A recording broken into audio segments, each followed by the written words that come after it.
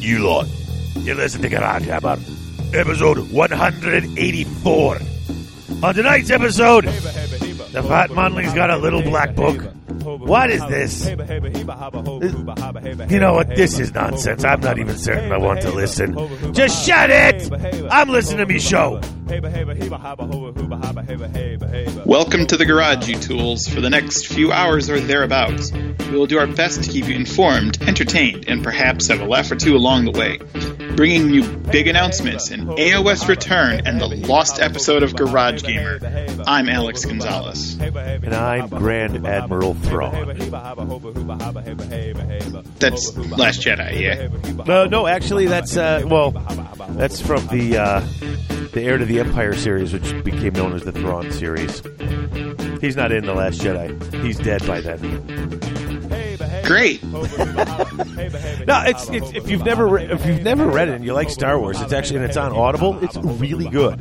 It was the first books that were authorized, an authorized sequel to Return of the Jedi, authorized by George Lucas himself. And Timothy Zahn wrote them, and it's a trilogy. It was called The Heir to the Empire. Now it's called the Thrawn trilogy because Grand Admiral Thrawn, the villain, was just so awesome. No, it was really good.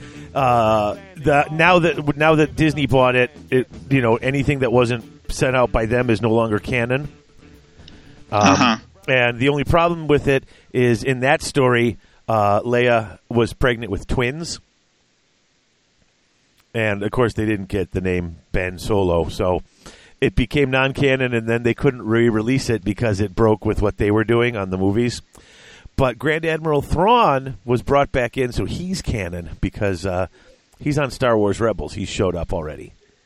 So, okay. He's trust me, he's one of the coolest villains they've had. He's so good. I love him. Plus, he uses his love of art to study other cultures and understand his enemies through their artwork. He uses the humanities to destroy his enemies. I teach humanities. I think that's fantastic. So, for those keeping score at home about my percentages of getting your references right, don't count this one. No, that's fine.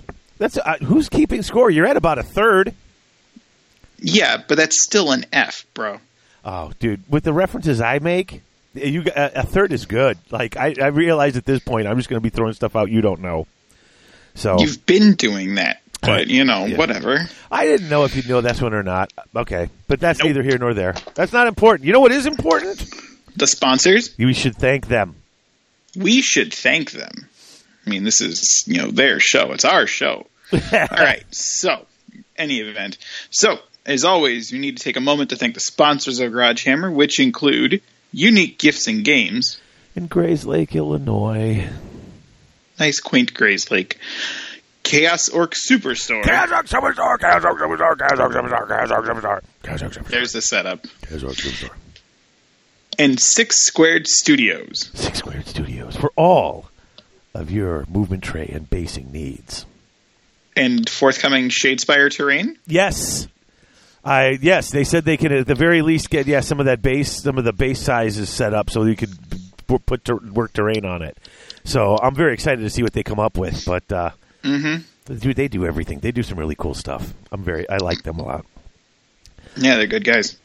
So also, we should thank our Patreon sponsors, the people who make a lot of the junk we do on this show possible.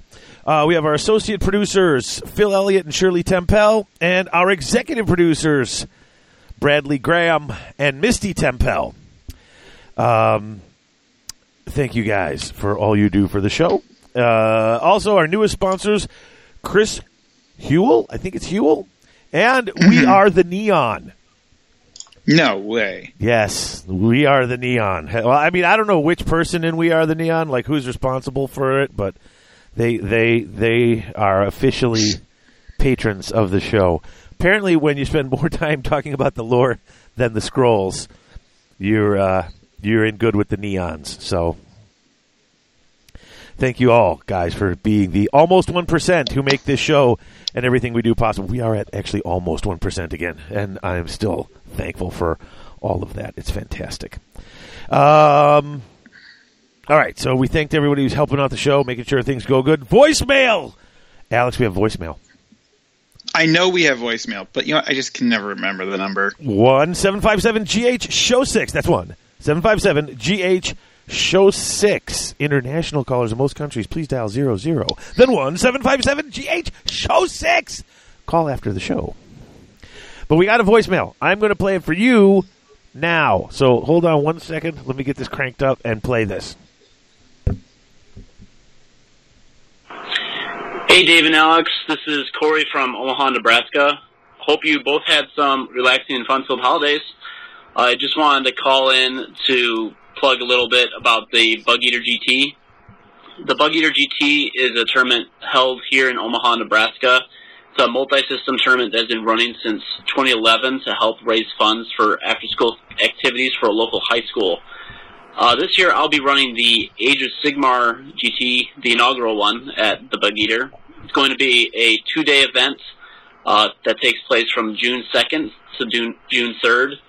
2,000 points, 6 games, and awards for Best Overall, Best General for each Grand Alliance, Best Sportsman, and Best Appearance.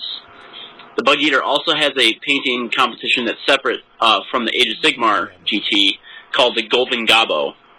That's where you can enter models into either historical, fantasy, or sci-fi categories. You can purchase your tickets now for the event at gt.bugeatergames.com. Again, gt.bugeatergames.com. If you're signing up for the Age of Sigmar GT, you don't need to purchase the weekend pass. It's included in the price of the event. And there's also information on the site to get a discounted rate on hotel rooms for everyone that's making a trip out here to Omaha. So if anyone has any questions, feel free to send me an email at cmccunis@gmail.com, and don't worry, I'm spelling that out for you. It's cmicciunas@gmail.com. That's all I got for now. Take care, you two. And there we go. Mm-hmm. That was a lot of info. Yeah. So Corey and I have been chatting back and forth about this since he's a new TO. So he reached out a while back, and I've already signed up for this. I signed up the day the tickets went on sale. So I'm heading out there, and then John Wenger and Greg Dupuy are going to be coming with me. So we're going to have 3 guys from the Screw City crew heading out to that tournament. They got about 10 spots sold already. So, I mean, that's obviously still a couple of months away. But if you can make it, should be a good time. And if you want the website for it, I didn't hear it in his voicemail, but it's gt.bugeatergames.com. So it's gt.bugeatergames.com. So you can register through that. They got a bunch of different events. They got Shadespire Friday night too, if you're interested. And then the GT, which is a 6-game GT. So it's going to be a big deal. Nice. Yeah, so that's going to be good, and that's June 1st through 3rd in Omaha, Nebraska. I just wanted to throw out also, Nova Open is doing a narrative event, and Aaron Bostian, my buddy, sent me this email a while back. I guess it's being run by Matt Tucker, and he's been helping out. He's going to be running the thing in the 2018 at Nova. Apparently he's a really nice guy, and I was talking with Bostian about it, and I've been meaning to talk to him and get info from him, and I have it's been one of those things where I just haven't had a chance to get back to them. So I just want to shout out that if Nova Open is running narrative events as well. Definitely check that stuff out. I will have more info as I get it available. But I have just been remiss in getting in contact with people I need to get in contact with. So that's just me. I am a jerk and a bum. And whatever. And Harrison's nodding because he's a tool. And then we also got an email from Adam down in Australia. Ooh. He sent us a very nice email, and that's right. He actually sent us a unofficial little source book that he's put together for his Stormhost. The Heralds of Cassandora. Yeah. Which I've not read it through yet, but I certainly intend to. It looks pretty legit. No, it's sweet. And he includes a whole bunch of cool stuff. The story, their heraldry, what's going on. He starts it in the Black Library fashion with Dramatis Persona. Yeah. And it's and then he's got his army list at the end. It's you know what? I like when people do this. These are really cool. It's like they're making up all their own places and all their own things. And then you get this, I think, I forget who it was. Tyler Mengel. Yeah, Mengel. He was giving them out that's right, when he kicked my teeth in that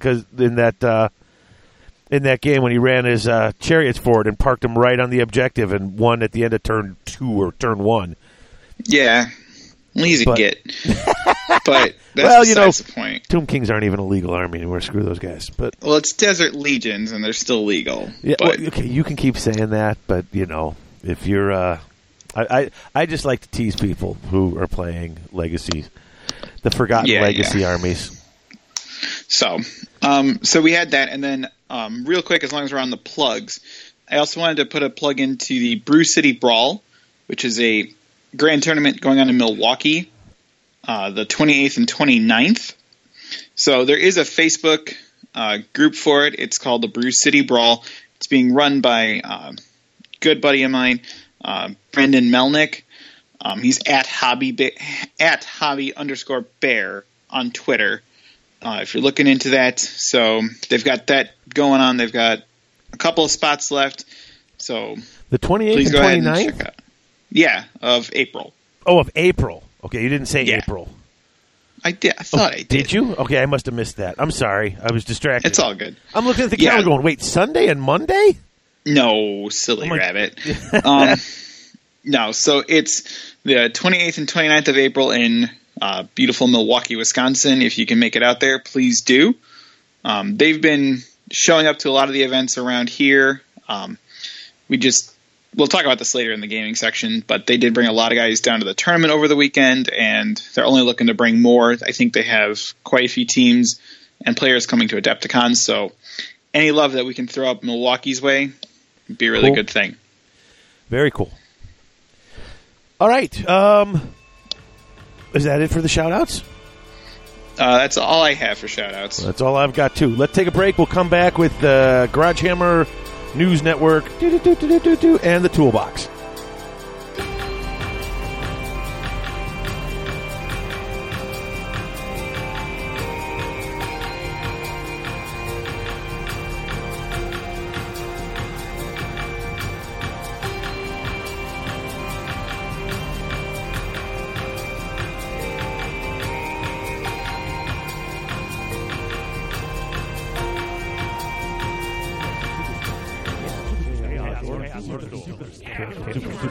That's right, folks. Chaos Orc Superstore, your one-stop shop for all your hobby gaming needs. They've not only got current and classic GW releases, Chessex dice, and Vallejo paints, but now they're also carrying Mantic, Infinity, Flames of War, Privateer Press, Soda Pop, Dark Age, and other assorted board and miniature-based games. They usually ship within 24 hours, and the model in the picture is the model they ship to you, because at Chaos Orc Superstore, what you see is what you get.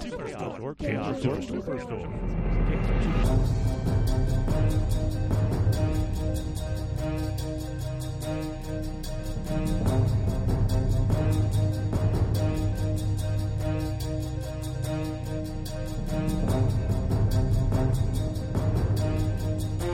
And we are back with the Garage Hammer News Network. You did it. Good job. I can't help myself. It's all right. There's so much stuff. So much stuff. And there's still people online complaining that we're not getting enough love, that there's still that 40K is still getting too much attention. We're like a couple of weeks into the year. We've got Maggot, Kin, and Nurgle going on pre-order. Well, we're recording. It went on pre-order Saturday, so that comes out next week. GW was nice enough to send me a copy, and let me tell you what, that book's flippin' amazing. Yes, it is. The lore is so cool. The stories are good. The book is just dumb. It makes me sad I sold my Nurgle army. That's coming out. New models. Malign Portents. Whatever is coming out for that is looking pretty cool. There's definitely going to be. They showed the picture. We got the Legion. Is it Legions of Nagash? Is that what it's called? Legions of Nagash. Yeah. Oh, so good. And that's all in the first 2 months. Not even. This is just like since Christmas. Well, we had isn't Malign Portents going to be February? I thought there was something about February on there. Idea. I thought that's what is on the thing. Like since Christmas Eve, we've gotten the Fungoid Cave Shaman, the Lord Ordinator, Malign Portents, all of the Nurgle stuff, and then the peak for Legions of Nagash. Yeah. And this is just within a couple of weeks that we're getting all of these releases after months of drought. And I get it. There are a lot of people that are not okay with the Lord Ordinator because it's another Stormcast. But guys, if you look at these 4 characters, the Queen, the Knight, the Shaman, probably the single coolest of them is that Shaman. That Shaman's really cool. Harrison doesn't like it. He thinks it's gross with all the fungus growing on it. He's like, that is disgusting. It's amazing. It's so good. And then the Lord Ordinator.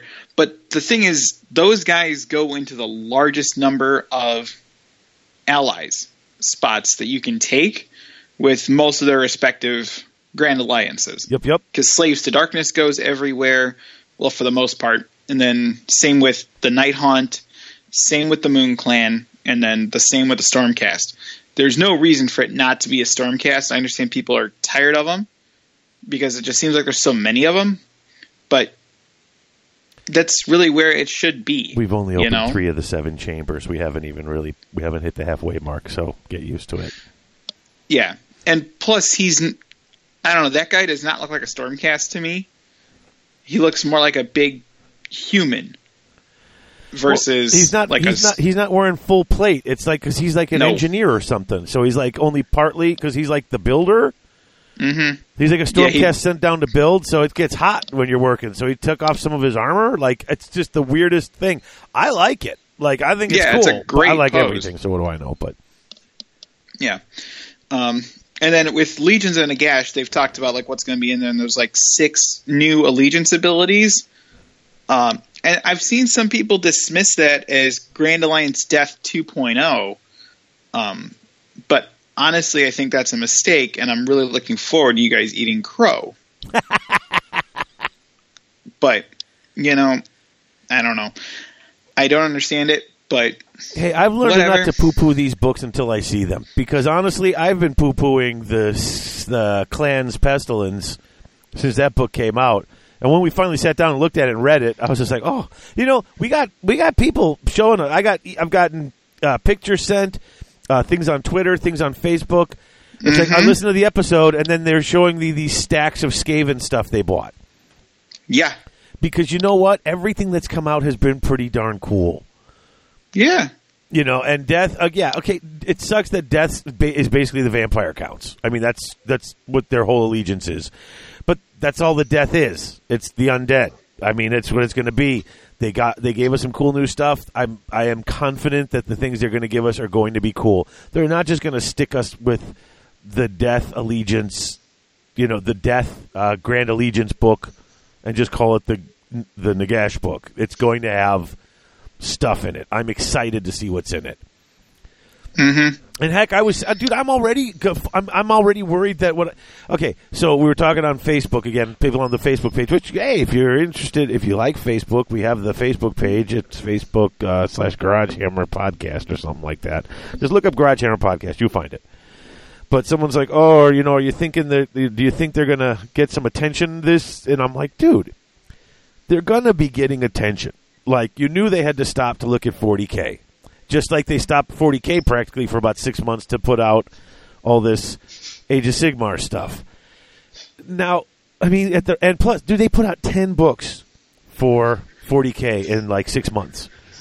I think they only got like 9 out, didn't they? I thought they got 10. I thought Demons just barely missed that.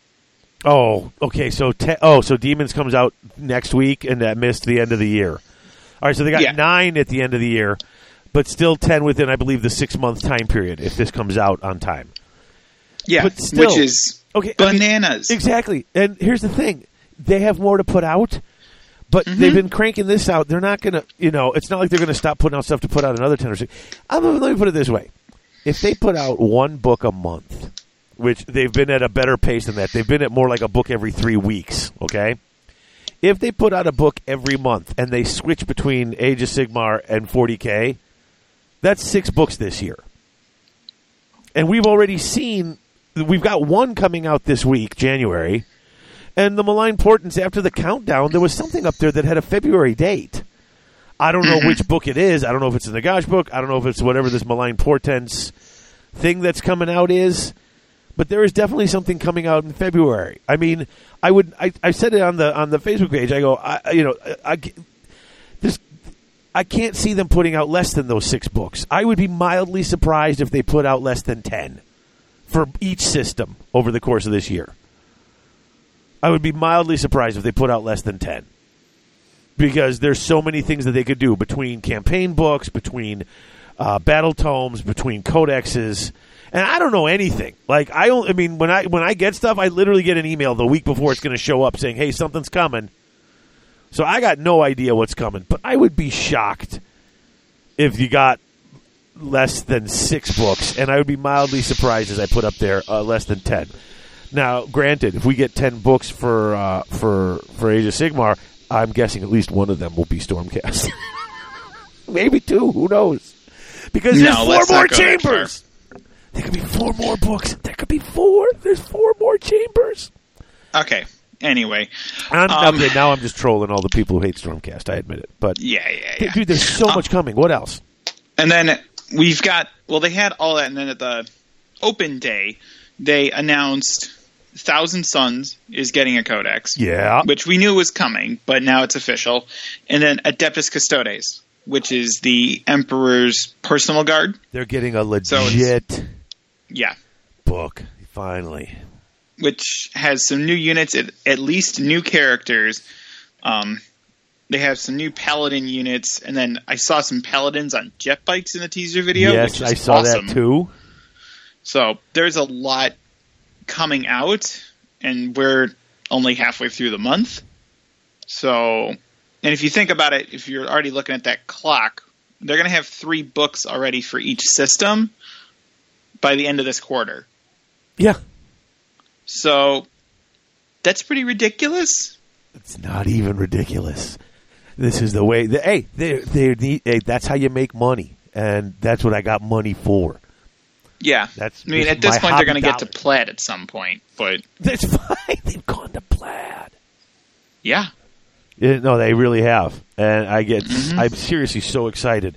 I mean, look at the stuff that's coming out in the next 2 weeks. They got a great unclean one, and yeah, he's 140 bones, but he's the size of the Forge World one. Yeah, he's actually a little bigger, and he's about the size of a softball. And he's plastic, which is amazing. And now I think it was Terry Pike who had the little clips up, either on his YouTube channel or I saw little clips on Twitter. Yep. And he had magnetized all the options. Yeah, so he can switch between all 3 variants. Yeah. He magnetized there's a lot of different weapon combinations you can do with the basic Great Unclean one, but he magnetized basically all the hands and then the heads. And so, yeah, I mean, you got that. You got the feculent gnarl maw, which is that cool tree. That tree is pretty awesome looking. It's pretty intense. There's a lot going on with that tree. Oh yeah, and you know what? I know. Brandon said he's ordering 1. Nope. He only ordered 1, and I know he literally only ordered 1. And I'm sitting there looking at this book, going, dude, they sell a 3-pack for a reason. You want at least a 3-pack. I would think 3 or 4. Yeah, it's just crazy the cool stuff it can do. Mm-hmm. The Sloppity Bile Piper, which wins the award for Best Dumbest Name. Best Dumbest Name, and one of the best models that they've put out. Oh, I know. It looks so cool with including the Nurgling. And they call this. They don't call them bagpipes. What do they call them? They call them bile pipes. Bile pipes. Yeah. And it's made out of bones and like organ somebody's sacs. Stomach. Yeah. Oh, it's so gross and so awesome.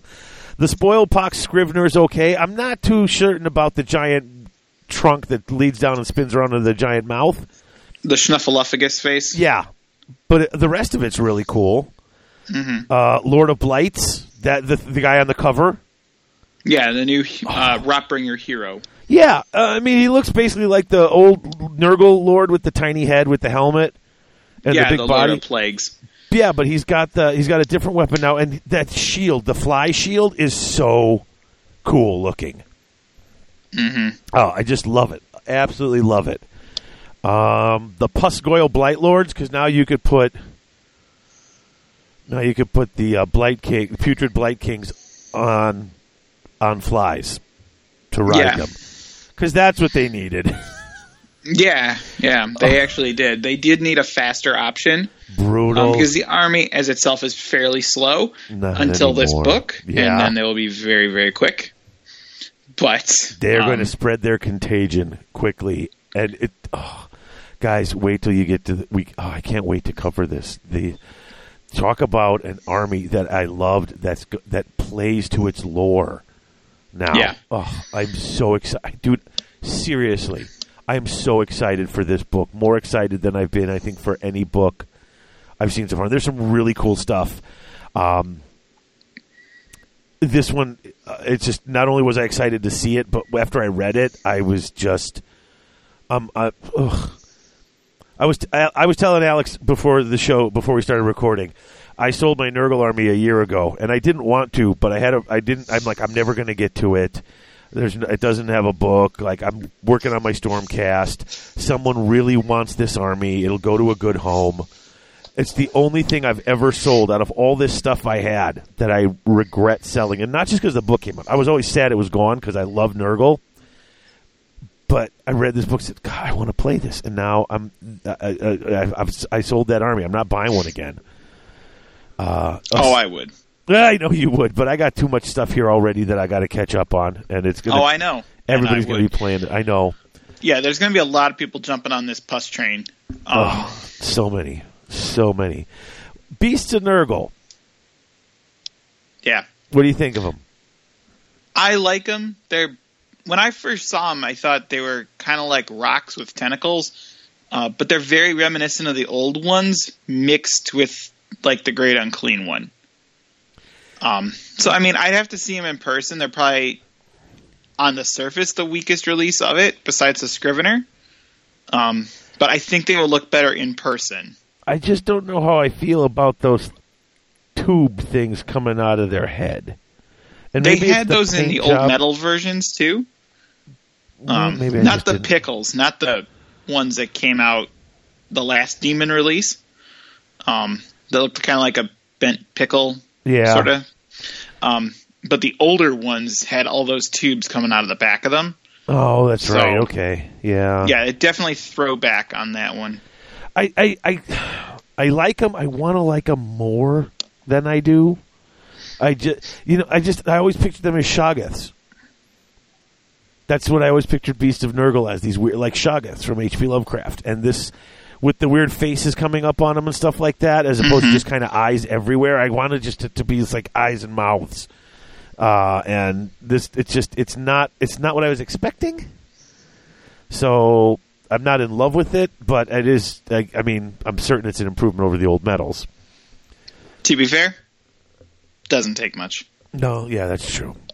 But now when I had my Nurgle army, I didn't buy into the old ones because I had 2 regular Great Unclean ones, and my plan was to get a 3rd regular, like the tiny ones that the original little $50 tiny metal ones. Mm-hmm. And then get a Forge World Great Unclean one, because you can get them on eBay pretty good price. People's used ones. And I was going to buy that for the big one, the Forge World one, for my Great Unclean, which you don't need to now because they sell them, the plastics. But then use the small Great Unclean ones as Beast of Nurgle, because they kind of look like, then that made sense. They looked like the big one. Mm-hmm. And Brandon's got my army, so he's got 2 of them. So he's actually he's looking around on eBay now saying, who's dumping the old little tiny Great Unclean ones, because you could probably pick them up for cheap now. Yeah, you could probably use them as a Demon Prince, though. Possibly. But I know because he was thinking he was going to go with my suggestion, just make them. He's already got 2. He's like, I get 1 more, and I could have 3 Beasts of Nurgle, and just put them on the round base. And then you have little great unclean ones with the big great unclean one. But that's just me. Like I said, I don't want to be too picky. It's so odd. Like I'll wait till I see it up in person because it could suffer from Mornfang and A-bomb syndrome, where you look at those pictures and went, "What is that?" And then you see it in person, you're like, "Oh, that's pretty cool." At least that's what I'm hoping. Yeah, that one I'll have to wait and see in person. Yeah. But then the Puscoils can also be made into the Lord of Afflictions. Right. Which is a hero on a Rotfly. Because reasons. And, I mean, I get it. They're only a 2-pack. They gave them the treatment like they gave the Draciths for Stormcast. Right. And you know what? It's kind of stinky, but you know what? That's fine. You're going to want 2 anyway. But what do I know? So, no, it's all good. There's a lot coming out with this release, and if this is just the tip of the iceberg for what we're getting this year, yeah, no, this is gird amazing. your loins, guys, because we're going to be in for a ride. Yes, gird your loins. That's always good advice. Okay, so let's go back to Malign Portents though, because of course, now I saw all the cool little animated sequences where like the little picture sort of fills in as you're watching it. Those are all really sweet. Nice little previews. I know people didn't like the timer counting down to basically more previews and more and behind the scenes. Everyone thought they were going to get to order stuff, which is what the countdown usually is. Me personally, I was like, whatever. I was actually busy that day. I was on Christmas break. I was still busy that day. I was running around doing stuff. I got home and sat down and opened up my phone, and I'm like, oh, people are angry. What happened? And it's like, oh, the website crashed, and then it didn't have stuff to order. Oh, I can't spend money fast enough. So. Yeah. But the big thing that we're getting out of this, like the article that came out with the final teaser video, was the real star of that one, explaining a little more of what it is. And then we've gotten a number of short stories already about what's going on during Malign Portents, which are for free. Yeah, and there's a good 4-pager. What? There's a good 4-pager in this month's White Dwarf too. Yeah. Yeah. And then you had the other video with Phil Kelly, actually talking about like mortal realms and what the realms are made of, what it looks like as a system, and that sheds a lot of light where it hasn't touched yet. Oh no, and I've only heard about this. I haven't gotten to sit down and watch it. I tried to watch it today at work and I could not load it up because where I couldn't use the work Wi-Fi because it would not run that stuff, because I try to run anything from Games Workshop at work and it gets blocked. But then I turned off the Wi-Fi and I used the regular stuff on my phone, but it was running so slow because I was inside a concrete and steel mausoleum. So I couldn't get enough. I couldn't get enough to download it. It just kept stopping after like 3 seconds, and it would take a long time to go and do another 3 seconds. And I'm like, nope, I'm going to watch this when I got home. And then I didn't get to watch it when I got home. So I'm going to watch it when we're done recording. But I've been just told it's amazing, and it's got a lot of great lore filled in. Mm-hmm. And it's another thing that I am excited to see, that they're filling this out now, you know? Yeah.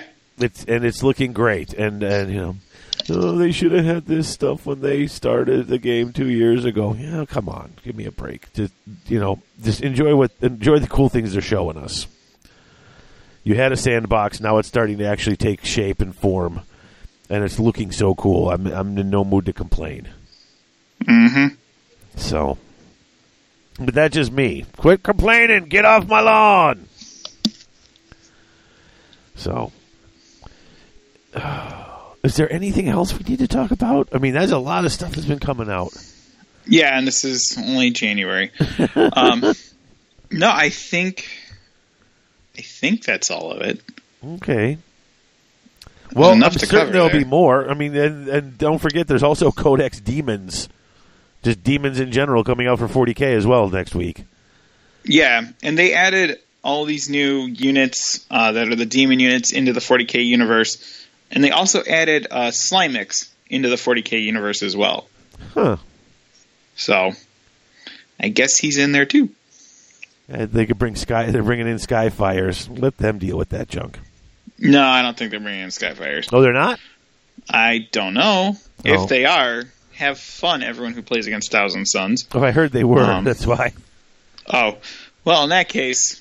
I forget where I heard it, but I heard him saying that. I was like, oh.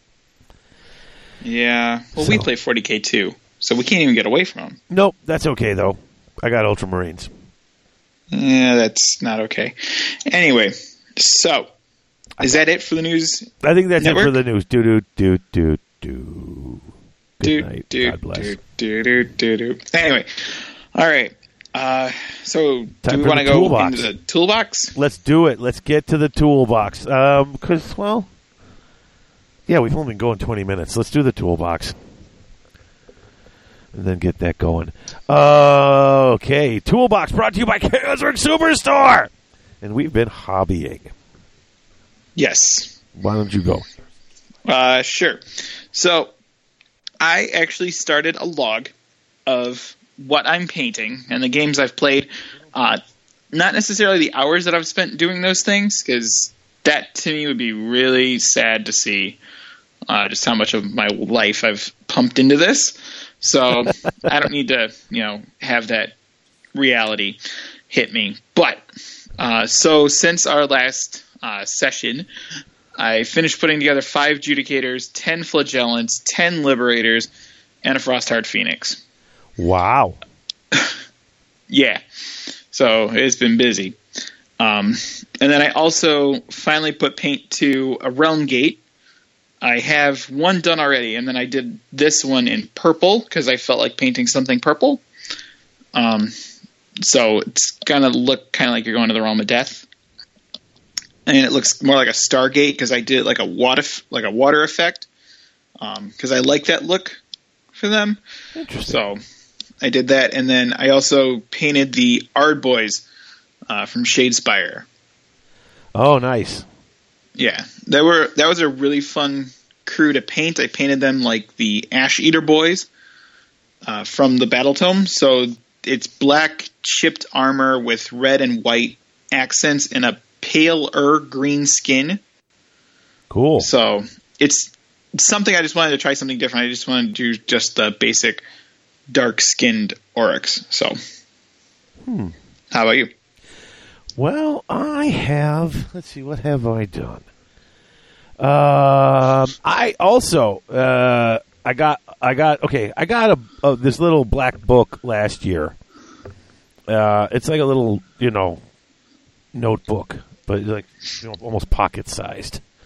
Mm-hmm. And I started last year. I started just doing my painting log in it. I did this last year. I wrote down the date and how many hours I painted and the time that I painted. And I kept track of everything throughout the course of the year. I went week by week, just, wrote down week. At the end of every week, I wrote down the total for that week and the total, running total for the year. And I got to December 31st, end of the year, totaled it out, 393.75 hours of hobby.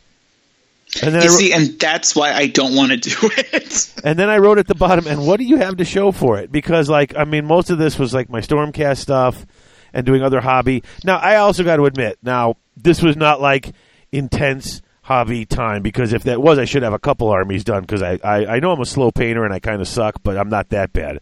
But I also usually, I'm watching Netflix or someone else is over, we're painting, and Brandon will come over, we'll paint and put on a movie. So it's not like all go, no quit, I mean, there's times I stop, look stuff up on YouTube to look for painting tips. So it's those are just the hours when I was sitting here in front of the stuff and working, but it might not have been that much. So what I decided was, and because then I got really interested, is I'm going to be. I only use the first few pages of my journal because I put like 2 weeks per page, so it didn't only use like the first. There's a lot of space in this journal. So I started 2018, and so I'm writing down. I'm using this for all my hobby stuff. I've decided to like be far more complete. So I'm going to write down like today we started recording at about 8:15. So I'm writing that down in here and writing down all the things I did and how much time was spent on it. And since I was on Christmas break last week, I wrote down all the things I painted and how much time I spent on it. So like I painted and based 20 Devastators. Actually 21, but that guy's not in there. They're painted and based. I got 8 painted but not based. I got 5 scouts that are painted and based. I got 1 that's not done at all. Like I got a clip. I had points left, so I bumped it to 6, and then realized I had only made 5. So I went and got another one. I painted my Cluexus Assassin, but he's not based yet. 5 Armorium Cherubs painted, not based yet. Marneus Calgar and Chief Librarian Tigurius they're just primed. I haven't even really started them. Those guys got to get done. That's all for Wapaka. Good grief, man. Yeah. And then 18 ogres from various different scrolls, because I had 8 that were sitting in simple green. So I spent a while just sitting there and scrubbing them clean. You let those plastics sit in simple green long enough, like the paint just eventually just kind of separates from the plastic almost on its own. Yeah, it's very easy to brush off. Yeah. Then I had a box of ogres and a box of iron guts that I built and added those to it. It's too cold to spray prime anything. But I have the big quart of airbrush primer from Badger. Yeah. And so you can just pour that onto your palette and take a brush and brush that stuff on with the airbrush primer, and it works really nice because you don't have to do anything to it. It's already so thin. You can just brush it on real easy. It doesn't ruin any of the details. Works fine. So I hand primed them, and then I base coated and washed them. I dry brushed a few of them just to show Kira how you can dry brush the skin and make it look decent while it looks still a little dirty, and you don't have to sit and worry about the details because she's still only 11 and she wants to play and she likes it, but her painting skills, she's just not that focused on the details. So when she sees that she can dry brush this stuff, she's like, oh, that's cool. So she's going to start dry brushing the rest of them and getting them done. So we've been doing that. We've done all of that this week. Wow. Yeah. 23 hours, apparently.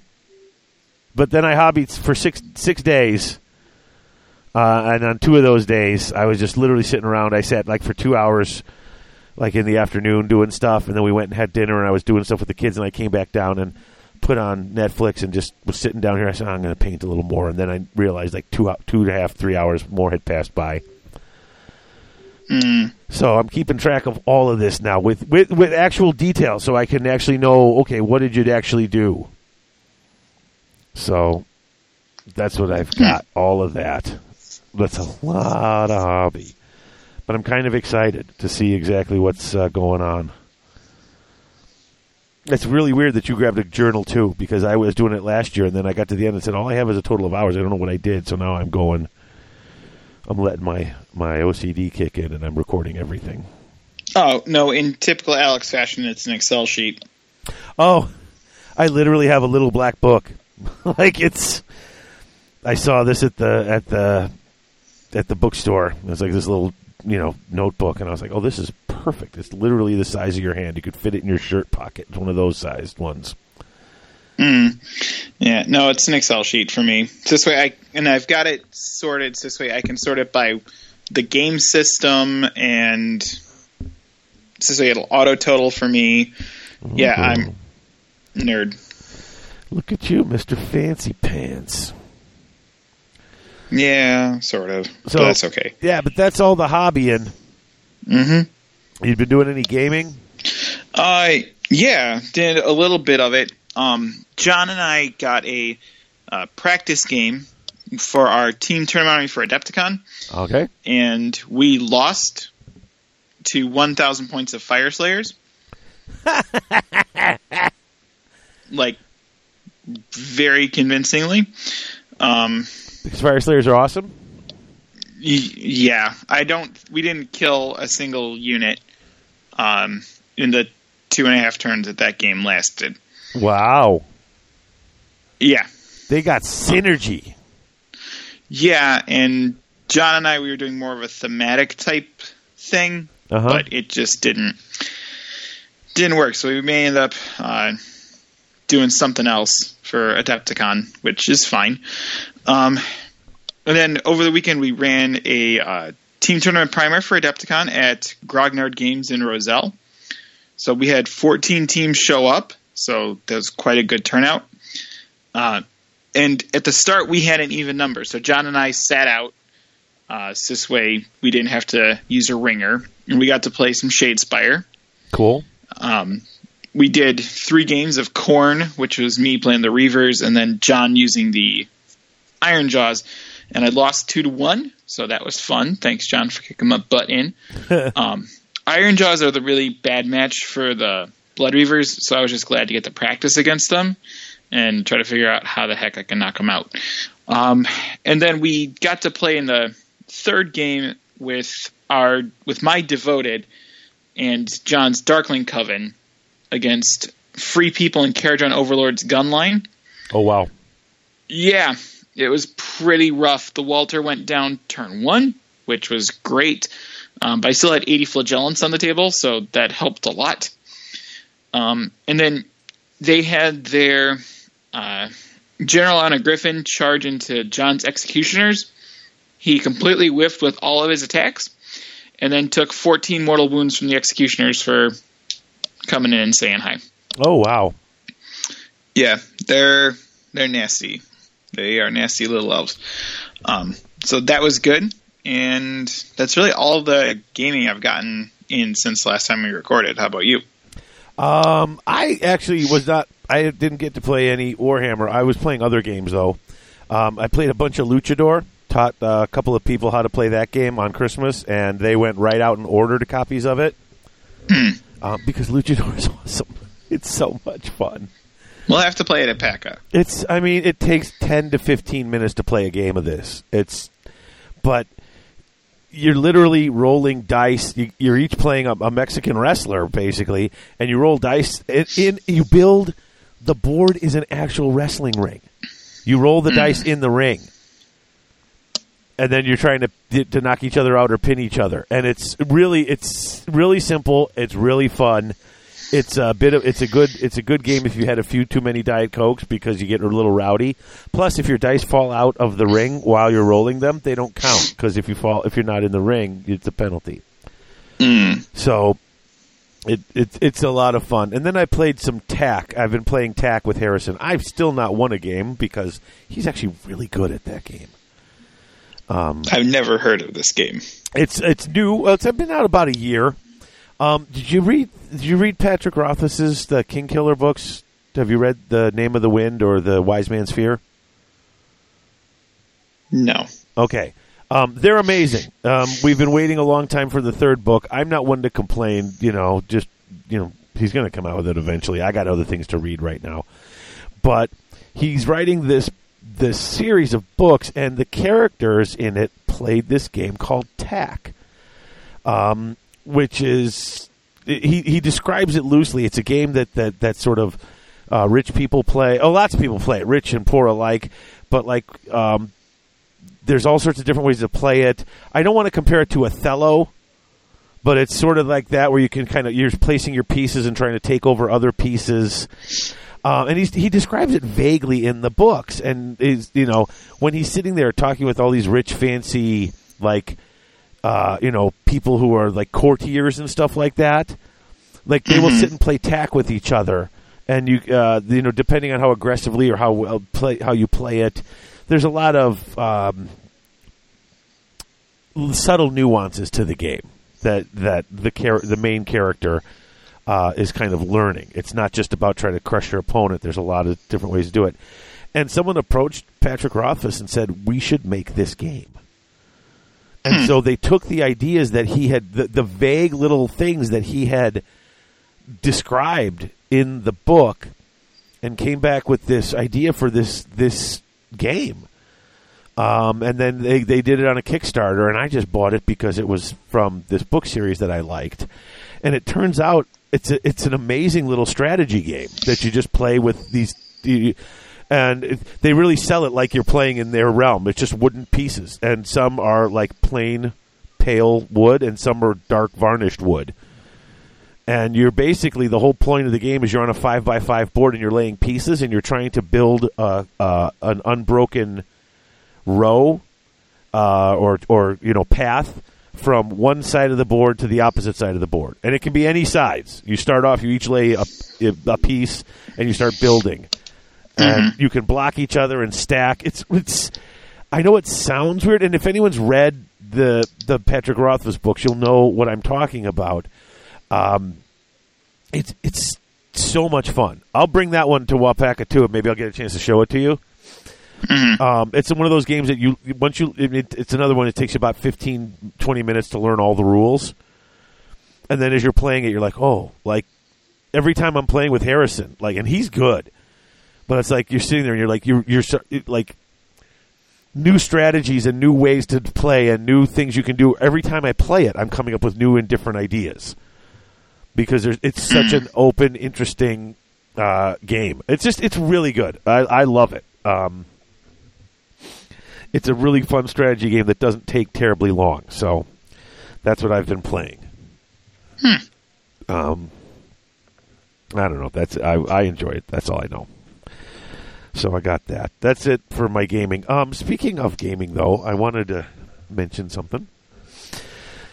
We've been having Friday night Warhammer at Unique Gifts and Games, and quite frankly, the turnout has been poor. Not just around the first. It was, well, it's summer, everybody's busy, and then it got to fall, and it's like, well, it's getting close to Christmas, everyone's busy. Friday night is just not working for people around. Even I'm missing one out of every 3 weeks. So, no, they have Tuesday, they have miniatures games night, and a lot of people will come over and play, like, War Machine and Hordes and stuff. But, so we are moving for the duration. We're going to be moving Friday Night Warhammer to Tuesdays with the rest of the miniature games. So I'll be there on Tuesdays when I'm not leading my Girl Scout troop, which is normally on Thursdays, but there's a couple of weeks we got to do them on Tuesdays. We'll be there, UGG, on Tuesdays. I'll be there Tuesday nights playing Warhammer and Shadespire and stuff. We're moving the night. I did get a sad bit of announcement. UGG is closing. What? Yeah. Yeah, Kathleen, who is a friend of mine, we've been friends for about 25 years. And she opened the store 11 years ago, literally opened the store. And we hadn't talked in a while because we had kind of moved away from each other. And then a mutual friend found me on Facebook, and she's like, you're living up in where? I'm like, up and around. She's like, Kathleen just opened a game store in Grays Lake like 3 months ago. Like, they'd been open like 3 months, and I went down there and saw her. And I've been shopping there ever since. And the fact is, the store's not losing money, but she's putting in a lot of time and a lot of effort and a lot of work. And it's not. It's just it's a lot of stress for her. She's like you hear from. I mean, she's got real life kicking in. She hasn't been feeling well lately, and she's kind of running the store a lot on her own.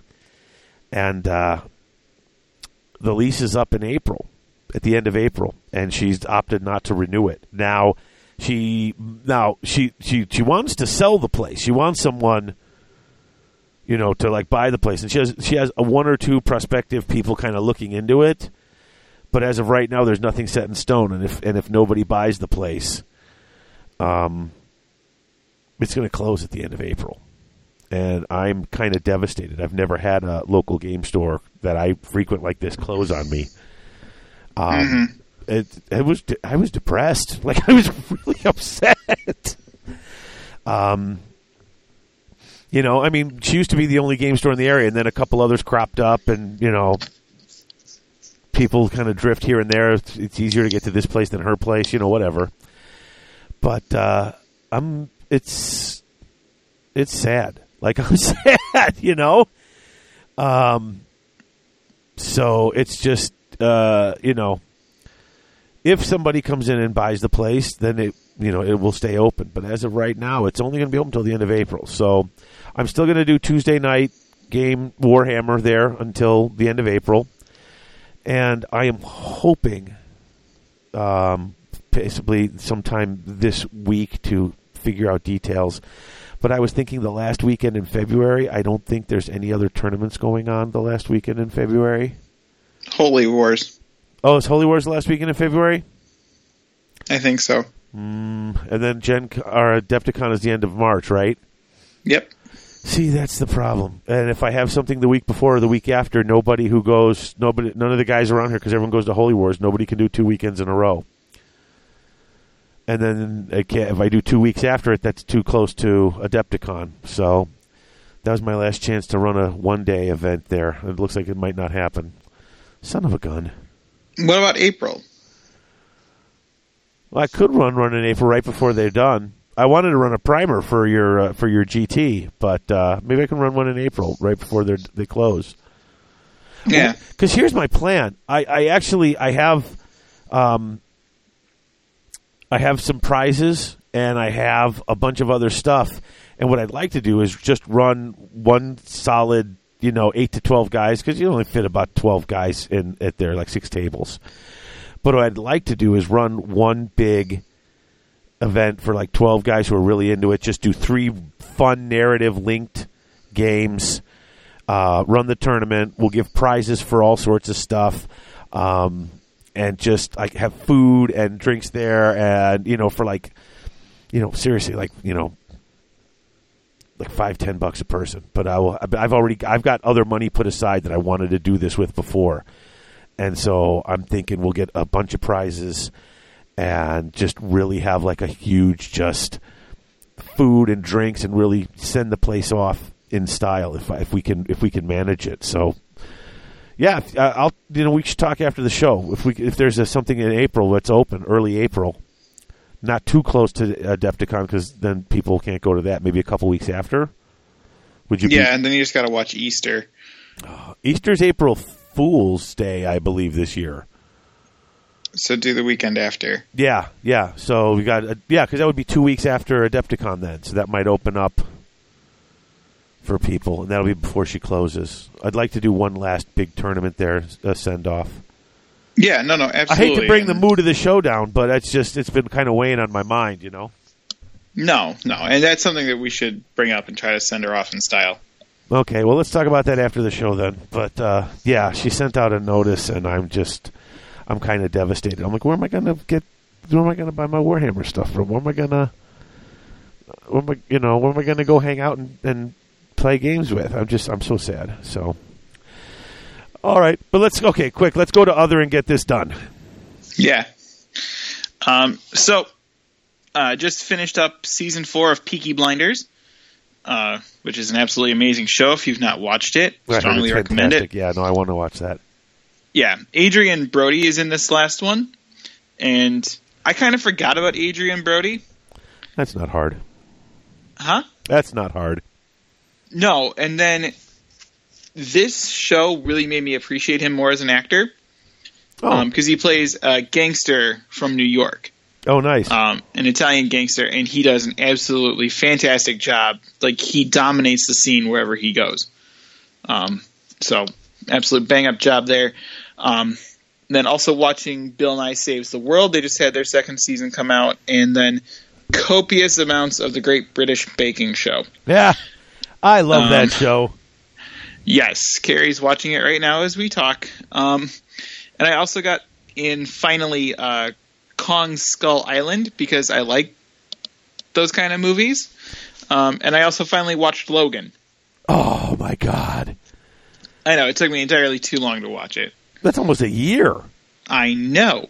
How good was that movie, though? It was very good. I was really kind of over the X-Men series. until this. I got choked up at the end. I know. And I'll tell you what, here's the thing. Hugh Jackman's been playing Logan for 20 years. And He's been doing it a very long time. He's been playing him for 20 years, right? And I'm watching this, and I'm seeing him, and then he was on the Golden Globes last night, for The Greatest Showman. Yep. And he shows up, and his beard's all trimmed, and his hair's looking nice, and I was like, he looks so young. Like, I forgot, like, that he's not, I mean, he's been playing Logan for so long, and then you see Logan, and he's looking all scraggly and stuff. Mm-hmm. And I'm like, you know what? I'm like, dang, like, that was amazing, because Hugh Jackman doesn't, like, he still looks as young as he did when he started playing Logan back, 20 years ago.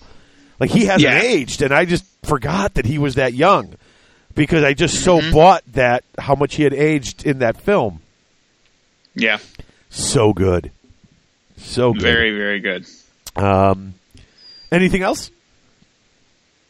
Yeah, we've just been planning our trips for London for me and Carrie's vacation, and then the South Coast, and planning the trip for the Bug Eater. So that's really been about it. Super jealous.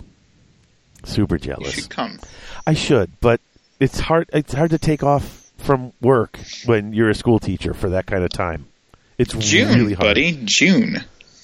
South Coast is in June? No, South Coast is in May, but you should come out for Bug Eater. Oh. No, well, I'm going to Disney World in June. I think it's around the same weekend. Like, seriously, like school ends. Man. School ends. I'd rather go to Nebraska than Disney. You are so wrong. My last day is Thursday, and Morgan's dance recital is Friday night and Saturday night. And I am literally sleeping, like going to bed Saturday afternoon. And then when she gets home from the dance recital, we're jumping in the car and everyone's going to sleep. And I am driving to Disney Saturday, like overnight. And then Heather will pick up part of the day. And we're going to get there Sunday. And we're going to got a week at Disney World for our vacation club. And they're going to be opening the Star Wars stuff soon. I'm so excited. But that's me. Hey, we're Vacation Club members. Leave me alone. All right. Let's see. So I listen to a bunch of podcasts, and I've gotten to the point now where I can't keep up with all of them. Like, I'm actually going through, and if the topic isn't something that's grabbing me, I'm sort of like just kind of skipping some. Like, I downloaded, I check it, I was like, okay, and I skip some. And I've decided it's time to cull the herd. Plus, I've gotten into podcasts that aren't Warhammer related. Oh gosh, how could you do that? So that's like sort of taking up more of that listening time. So I've just kind of been going through, and we got some negative Nellies through the different podcasts, or some for other games I don't really play that I was enjoying sort of the cast and listening to it. Like, if I ever played, this would be fun to listen to. And I'm like, you know what? I don't play these. I don't play. I'm not going to play. Goodbye. So I've deleted all my gaming podcasts pretty much that aren't Warhammer or 40K, with very few exceptions. And if you've got a really if you're a doom and gloomer, if it's all doom and gloom and dark and negative, I'm just like, I got no time for that. So I've been calling. I dropped 2 for that, but yeah. I mean, one was very different. One was more like an audio book for another game system that was actually very well done, but I haven't played that game system in a long time. I don't own any of the models anymore. Right. Well, like one of them I dropped, and I love it. I still like it. It was Breachside Broadcast. That's exactly what I was talking about. Oh, was it? Yeah. The stories that they read for Malifaux were so fun, and they're really well written, and they're really engaging. And they're getting to the point where they're talking about characters I don't know anymore because I haven't played in so long. Yeah. And I'm just like, I have no idea what they're talking about. So it's like, that had to go too. Yeah. So that's weird. We both dropped the same thing. What else? Audiobooks, Horus Heresy, and Star Wars books have taken up all of my audio time. And then since we were on break and we have the Movie Pass and the Monday through Thursday $6 movies at the local theater here, I went over the past 2 weeks. I went to go see The Shape of Water, which was amazing. So beautiful. I want to see that so badly. It's so good. It's so good. And then after Shape of Water, one day we didn't feel like going home, so we wanted to go see The Darkest Hour. The Gary Oldman playing Churchill. Yeah, that's another one. So good. Another just amazing performance. Plus, it's such a great story. Just seeing all the stuff that he just went through to try to hold this together and keep them fighting. It was so good. Saw Star Wars a bunch of times. Not as many as Heather. She's actually not home right now. She's seeing it for the 10th time. I what? That's like 9 or 8 times too many. I think she saw The Force Awakens like 14 times. That's 15? No, 15. That's 13 or 14 times too many. No, Star Wars is awesome. Okay. It is. Dude. No, it is. Just been a fan since I was a little boy. I even enjoy parts of the prequels. Like, I don't hate them. We're done. Okay. I just, you know what? There's cool things in there, and it's Star Wars, so that's it. And I saw Jumanji. I took my daughter to see Jumanji. That movie was fun as hell. Seriously, like it was like. Okay, did you see the original Jumanji with Robin Williams? Yeah. Remember at the end, he gets they finish the game, and then the kid's like, "Oh God, this game is horrendous," and they throw it off the bridge into the water because why wouldn't you destroy it? They throw it in the water, and then it like washes up like on the beach at the end of the movie. Sure. And it's like buried in sand. Well, the movie starts with some guy jogging down the beach and finding the game, and then like. It's wackiness. This game is just evil. But basically what happens is how they connected to the game is the dad finds it and gives it to his son, who looks at it and goes, "Who plays board games anymore?" and puts it on the side, and he goes to play he's playing video games. And then that night the game starts making the drumming noise, and some lights start flashing from it, and the kid picks it up and opens it up again, and the board in the center is missing, and there's just a cartridge there. And so that's where you get the video game. Like, it changed itself to be the game that someone would play. And so then you get the whole. I mean, it's the stuff you see in the previews, but it's really good. And Jack Black is hysterical. Jack Black plays the best teenage girl I've ever met. I got a girl at home who's like that girl in the movie, and Jack Black just does her amazingly. It was so much fun. It was so good. But it's popcorn and mindlessness, but it was fun. And then while I was painting, I finished watching The Defenders, and I finished The Punisher, and then I started watching it again because it was just that good. Mm-hmm. And you were right. All the flashbacks in the beginning, which were just like every 10 minutes, like they slowed down as you got later into the movie or into the series. That was just so good. It was so good. So can't wait for more. Yeah, exactly. So I finished that, and then Harrison and I finished watching Arrested Development, and that's all of my stuff. And that's all I've done because I had a lot of time over break. And now we went on for way too long. That's okay. It is, I guess. But no, well, that's... Ooh, crap. We went on for like 50 minutes, so it is definitely time for a break. But that's a lot of stuff because we did a lot because it's been a hobby and newsworthy week, so there's just been a lot happening. Mm-hmm. All right, so let's take a break. Now, here's what's going to happen. We announced this on the last episode. Basically, I re-recorded the Gen Con episode because we lost the Gen Con episode due to technical difficulties. And because Alex and I didn't have time to read any more books or cover any more stuff, and we had all this other hobbying and things we were doing, we are going to basically for now play the Gen Con episode. Now, guys, I mean, if you skip the Garage Gamers that show up, that's totally cool. And if you just want to skip to the end and hear what we're going to have to say when we wrap up the show, I get that too. But, dude, if you've never been to Gen Con, or if you're thinking about going to Gen Con, listen. to the episode. That's me and my wife talking about the stuff we did. Harrison's not on it this year because he didn't get to go because school literally started the day before Gen Con. So he could not go. But he will be going this year. They have authors and they have all sorts of games. And they had an AOS tournament this year that I played in. And Domus drove out just for the day to play in the AOS tournament. I mean, Gen Con is just amazing. And it's all games. It's every sort of gaming thing. It's just fandom almost. There's cosplayers everywhere. There's music. There's their vendor hall is just ridiculously huge. Like you could walk through that all day and not see everything. Because they've got everyone selling all sorts of anything you could want that is related to gaming or cool TV shows or movie. I mean, it's all there. And they've got seminars, and you could bring your significant other who's not into gaming, and there are seminars and things there for her too. I mean, Heather does all sorts of stuff. Heather does like craft stuff. She like makes stuff. She does glass etching. She does that there. She makes glasses and brings them home. Cool etching. There's all sorts of stuff for everybody there.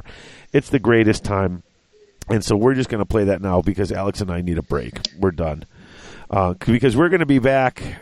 At the end, well, in a couple of weeks, we're going to have to get that recorded early because PAC is that weekend that it's supposed to come out. I'm not certain what the topic's going to be. It may be some Maggotkin of Nurgle. It may not. I don't know if we're going to have time to do it justice before then. We may just talk about, other stuff. But I have no idea. But I know this week we need more time. So we're going to do that. And if you like that, the Gen Con episode, that's Garage Gamer stuff, which I'm going to talk about that after we play it. We'll come back at the end and I'll tell you guys about what's going on with Garage Gamer and things like that. So,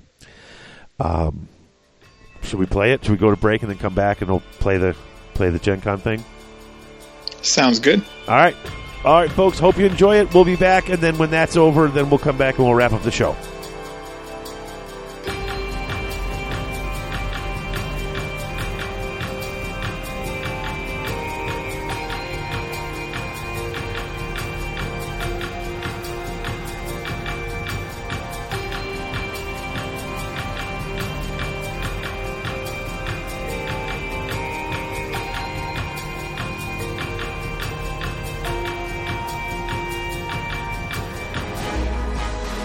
Unique Gifts and Games in Grays Lake, Illinois is your one-stop shop for all your gaming needs. They carry anything your gamer may want, from board games, collectible card games, miniature-based games, and all your hobby gaming supplies are there.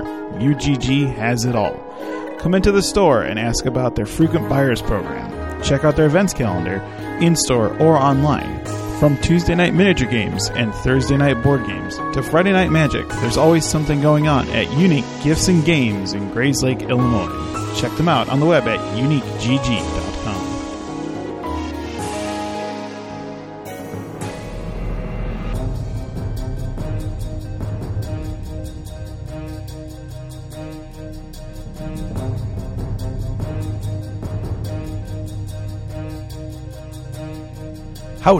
Howdy, folks, and welcome back to Garage Gamer. Yes, the long-awaited return of Garage Gamer, although this should have been recorded well before the return of Garage Gamer, because this is the annual Gen Con episode. And as always, when we have an annual Gen Con episode, we have my co-host, my lovely wife, Heather. Say hi, Heather.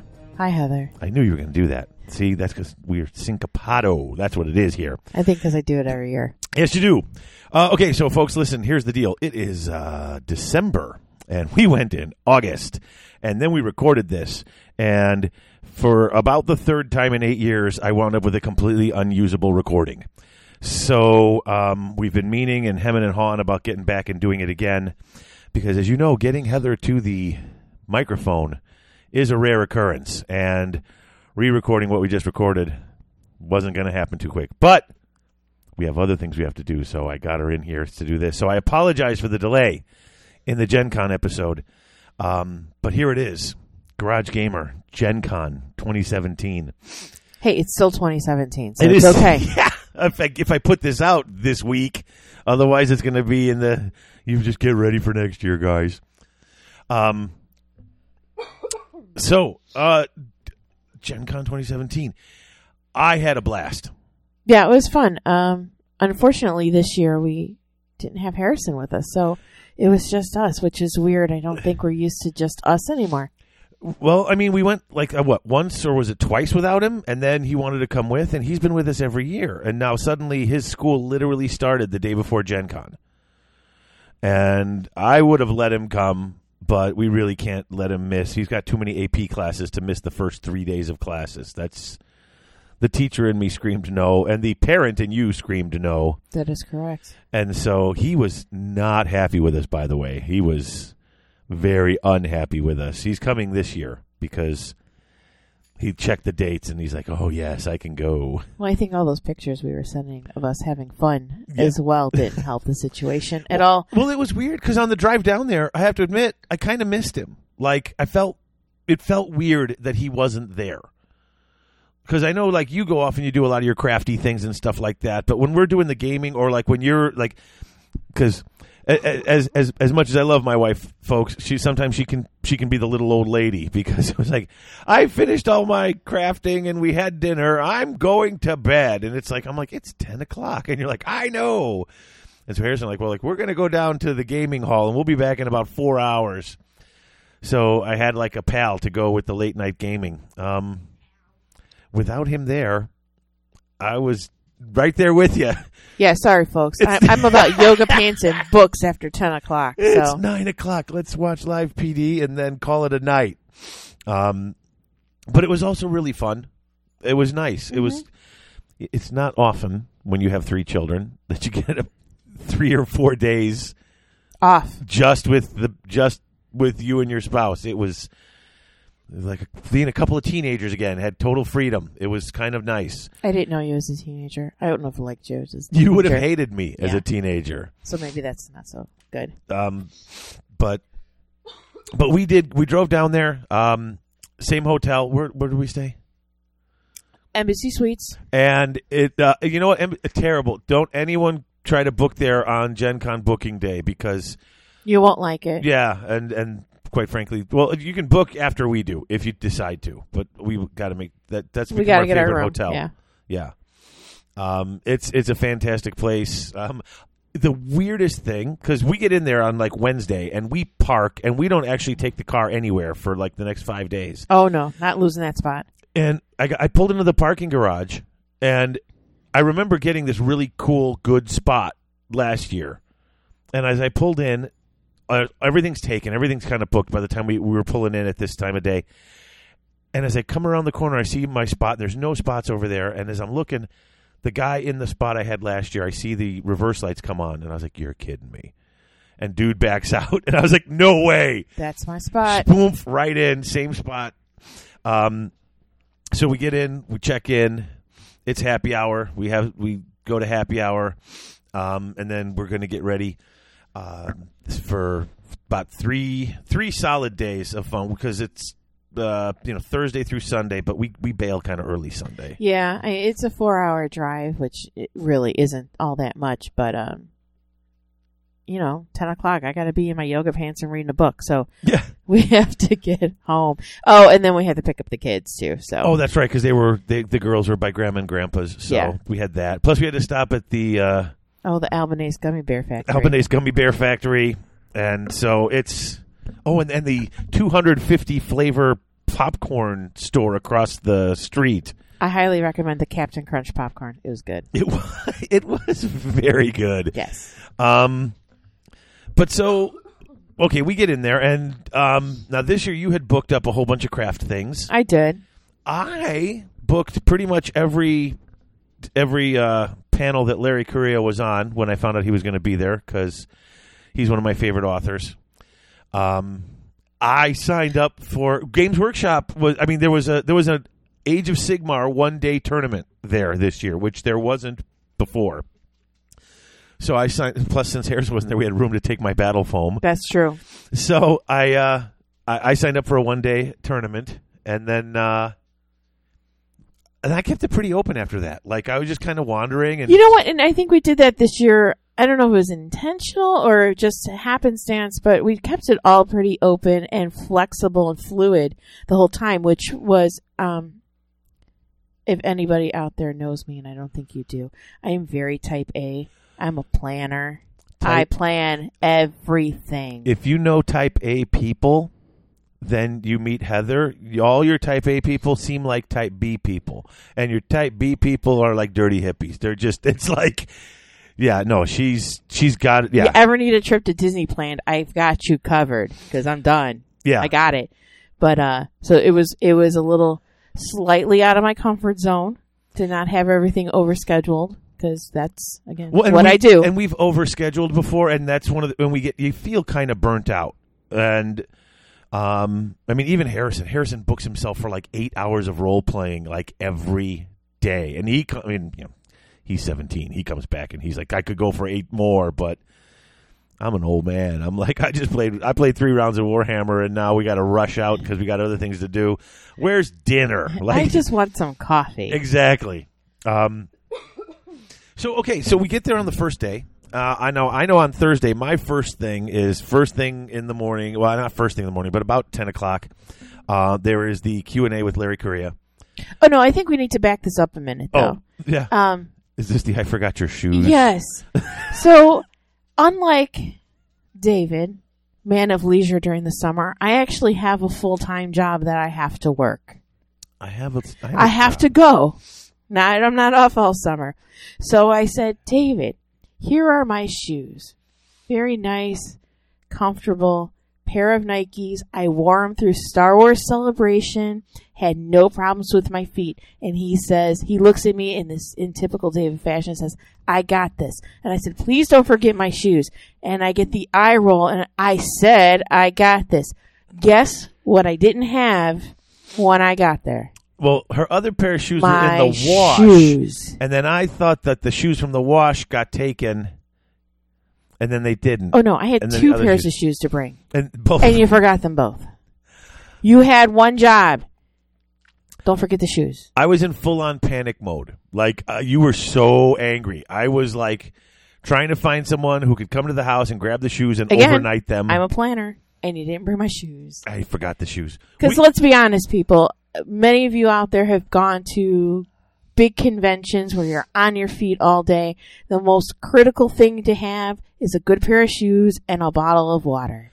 But here's the thing. Here's what made it worse. I had water. This came on the heels of 1 month earlier on vacation.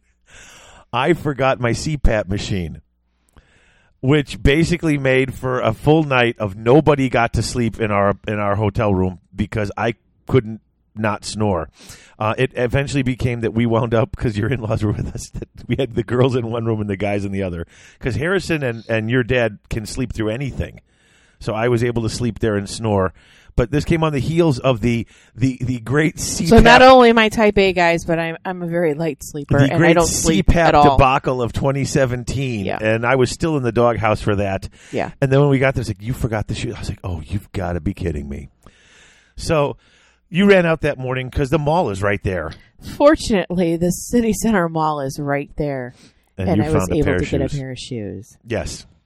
So then we go to our stuff. You had some craft stuff. Like I said, I went to the Q&A with Larry Correia.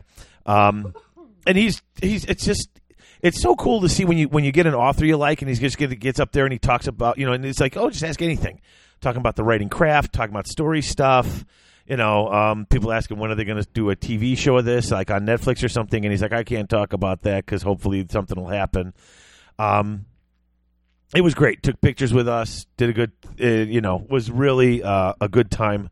For me, it was really cool because I like to meet authors that I really like. I know, you like to go to get signatures and meet, a lot of actors. You'll go to conventions and meet different actors and get their autograph. Kind of my passion, yes. Yeah. I'm all about meeting the authors that I really like. When I met him and got him on the podcast a couple years ago, it was like a huge thing for me. Meeting Jim Butcher, huge thing for me. So while I was doing that, though, You had some... I did some crafty things just on the side because, I like to experiment with different things. And I, did some soap making, which the girls really liked because I threw some stuff in there that they could hopefully use the soap and wash themselves because I have an 11-year-old who doesn't like to bathe too often. Yep. To get the stuff out. I also did some spinning. Not like bicycle spinning, but spinning yarn. Oh, I thought you meant like listening to the Grateful Dead and just twirling. No, not those kind. I wasn't a spinner. Okay. I did spinning. Yeah, the class was called Spinning with a Drop Spindle. What even? Yeah, so that's actually an old way to spin, not quite with the wheel, but a spindle that you spin on your leg. I will appreciate the craft a whole lot more. That was really, really hard. Go buy a nice skein of yarn in the store because I was like, I'll just make this for my mom. Yeah, no, it's tough. Yeah, no, no. That's tough. I remember you telling me like, no, this is no bueno. How hard was it to make soap? This was just an easy melt and pour. This wasn't. Okay. I've melt and poured before. Did the glass etching because that's probably one of my favorites. You do that like, okay, if you sign up for it again this year, then I'm just throwing out all our other glasses because there's almost no room. Well, they're pint glasses, and while I'm not a big drinker myself, I do like a nice pint glass. But this etching cream that you use on here, if anybody's done etching before, it's usually done with acids, and it can be it's a caustic substance, so you can hurt yourself. But this is a non-caustic etching agent, so you can actually touch it with your hands and not worry so much about it. So it's something that if you have smaller children and wanted a fun craft with them, this etch-all stuff is pretty good because of the safety implication of it. You could actually eat it and it would be okay. Don't eat it, but you could. Don't eat it. Don't tell them that. Guys, don't eat it. And I am a medical professional. Please do not eat it. Do not eat the etching although it's cream. Safe. So now you just put down. You've got like you put down like a sticker or something like a temp, like a. Yeah, it's like it's a template. It's almost like a stencil. It's a stencil. You pull out the negative and you fill in. And then pull it off. Yeah, so it's all. And it doesn't just make a etching look like it. That's not going to wash off because I've seen some that look like etching, but it's permanent etch, and you can dishwash it. And it's my kids break the glasses before anything ever happens to the actual etching. They did break one, didn't they? Yeah, they broke the Superman and Batman one. They broke Batman. They broke Batman. Now, see, Star Wars is safe. I hate them. That's guarded by the dark side. You wanted children. That's all I'm saying. So, and now my Batman glasses. Of course, it had to be my Batman. I know. We only had one of those, too. Yeah, well, next year when you sign up to do another 4 to 8 glasses, make me one. So I'll make another one. The other thing I really liked was needle felting. I actually know how to needle felt, and I've done quite a bit with needle felting, but my brother and I are actually going to start working on some cosplay costumes. We're going to enlist his girlfriend, who I just found out is a pretty good seamstress. Very excited about this.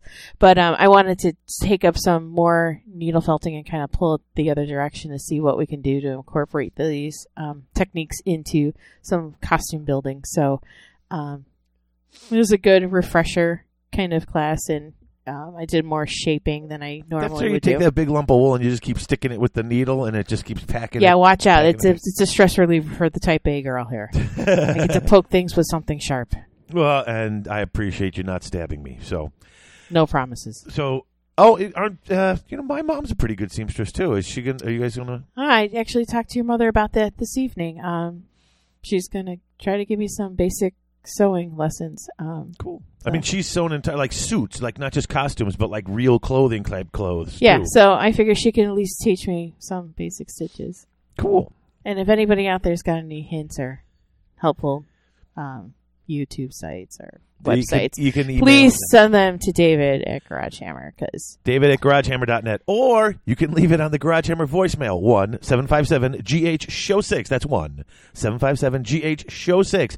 Most international callers 001-757-GH-SHOW-6. Call now. Well, no, not now. Listen to the show. Call later, but write the number down because we're not answering now. Well, it's voicemail. I can't answer. It's just literally a voicemail line. Wah, wah. Excuse me, we both got the Nurgle flu here. All right, so I kept my... okay, here's the thing. I try to keep my schedule completely open, right? And I'm like, I'm going to do the Warhammer tournament. Now, I don't even think you popped by during the Warhammer tournament because you were doing a bunch of stuff. But now, one of the things that was nice was while I'm doing the tournament, and I'm sitting there, it's either before the first game or before the second game. Suddenly, the bunch of the guys come up, and it's Kevin, it's Kevin and Adam, and I'm blanking on the third dude's name, and I feel bad because I had so much fun with these guys, but it's the guys from Sixth Grade Studios and their friend who runs the friendly local game store.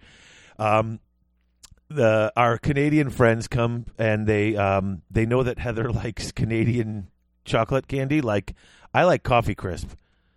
But I know Kevin comes down. Kevin's like the guy who runs the place. Like, that's the guy I always talk to. And he comes down with the Kit Kats because apparently, but you think Kit Kats from Canada taste better. Okay, now, first of all, Kevin's like my favorite Canadian ever, and I actually know lots of Canadians too. I go up to Canada quite often for work. More than Bryan Adams? I'm sorry, I just. That's not even. I go up there a lot for work. I go to actually the Toronto area often. But if anybody's had Canadian candy and you live in the US, you know it's the best. US candy chocolate has more, it seems it's waxier versus the Canadians. And it's just over the border. So My newest favorite Canadian sent me lots of candy. Yeah, so a lot of candy. So, okay, I'm in the doghouse, right? Because this is Thursday night. Heather realizes she has no shoes. She might be late for her class because she has to go get shoes.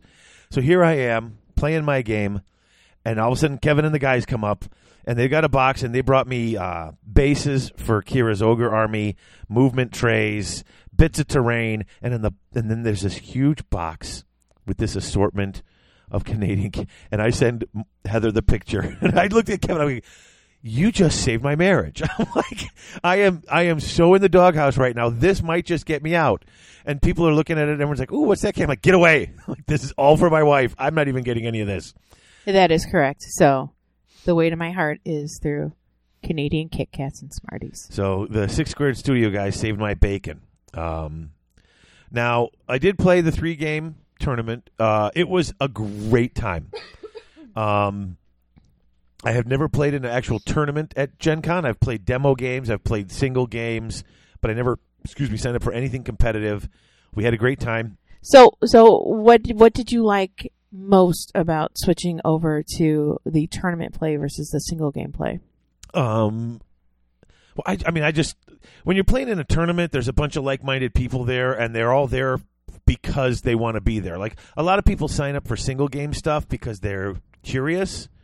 You're not signing up for an all-day tournament unless that's something you want to be at. Now, are we really talking like-minded people? Because I know from you, dealing with some of the tournaments, that some people are filthier than others.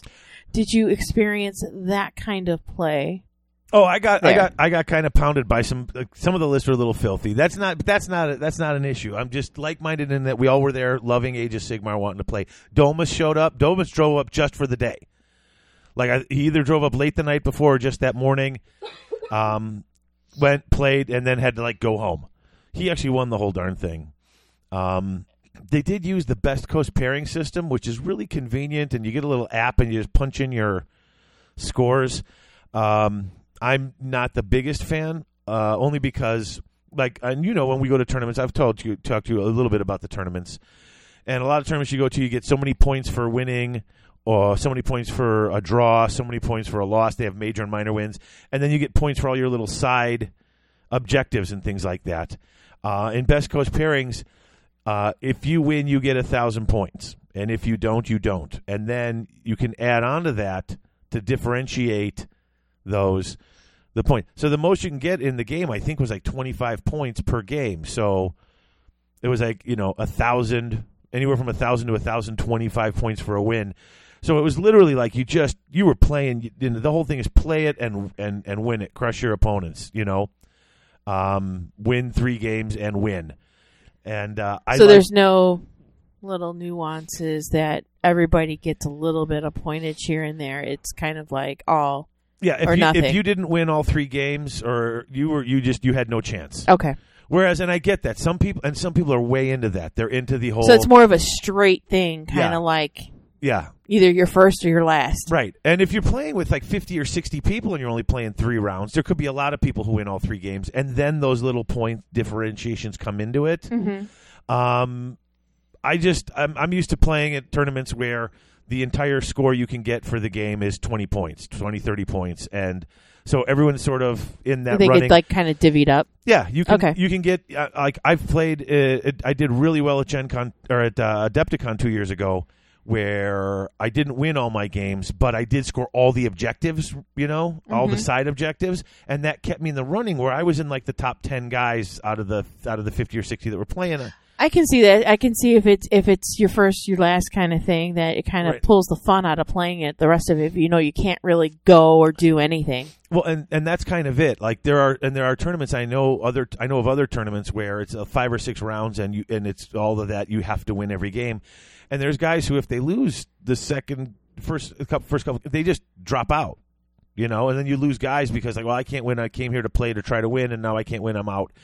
I don't see too much of that with Age of Sigmar, but that's just my take on it. Some people love this because they keep the scores, they keep all the rankings together. There's a lot that goes on with Best Coast pairings. I'm just more of a fan of a different system. It was interesting to play it, and it was super convenient for scoring. I can imagine in really large tournaments where that might be easier and kind of move things along a little more. A lot of places, again, layman here. A lot of places use it. In fact, Best Coast Pairings is set up by these guys in California, and the way it's set up, they keep track of the scores. Like you said, the scores, because they're all entered on the computer, they're all scored and kept. So they have rankings.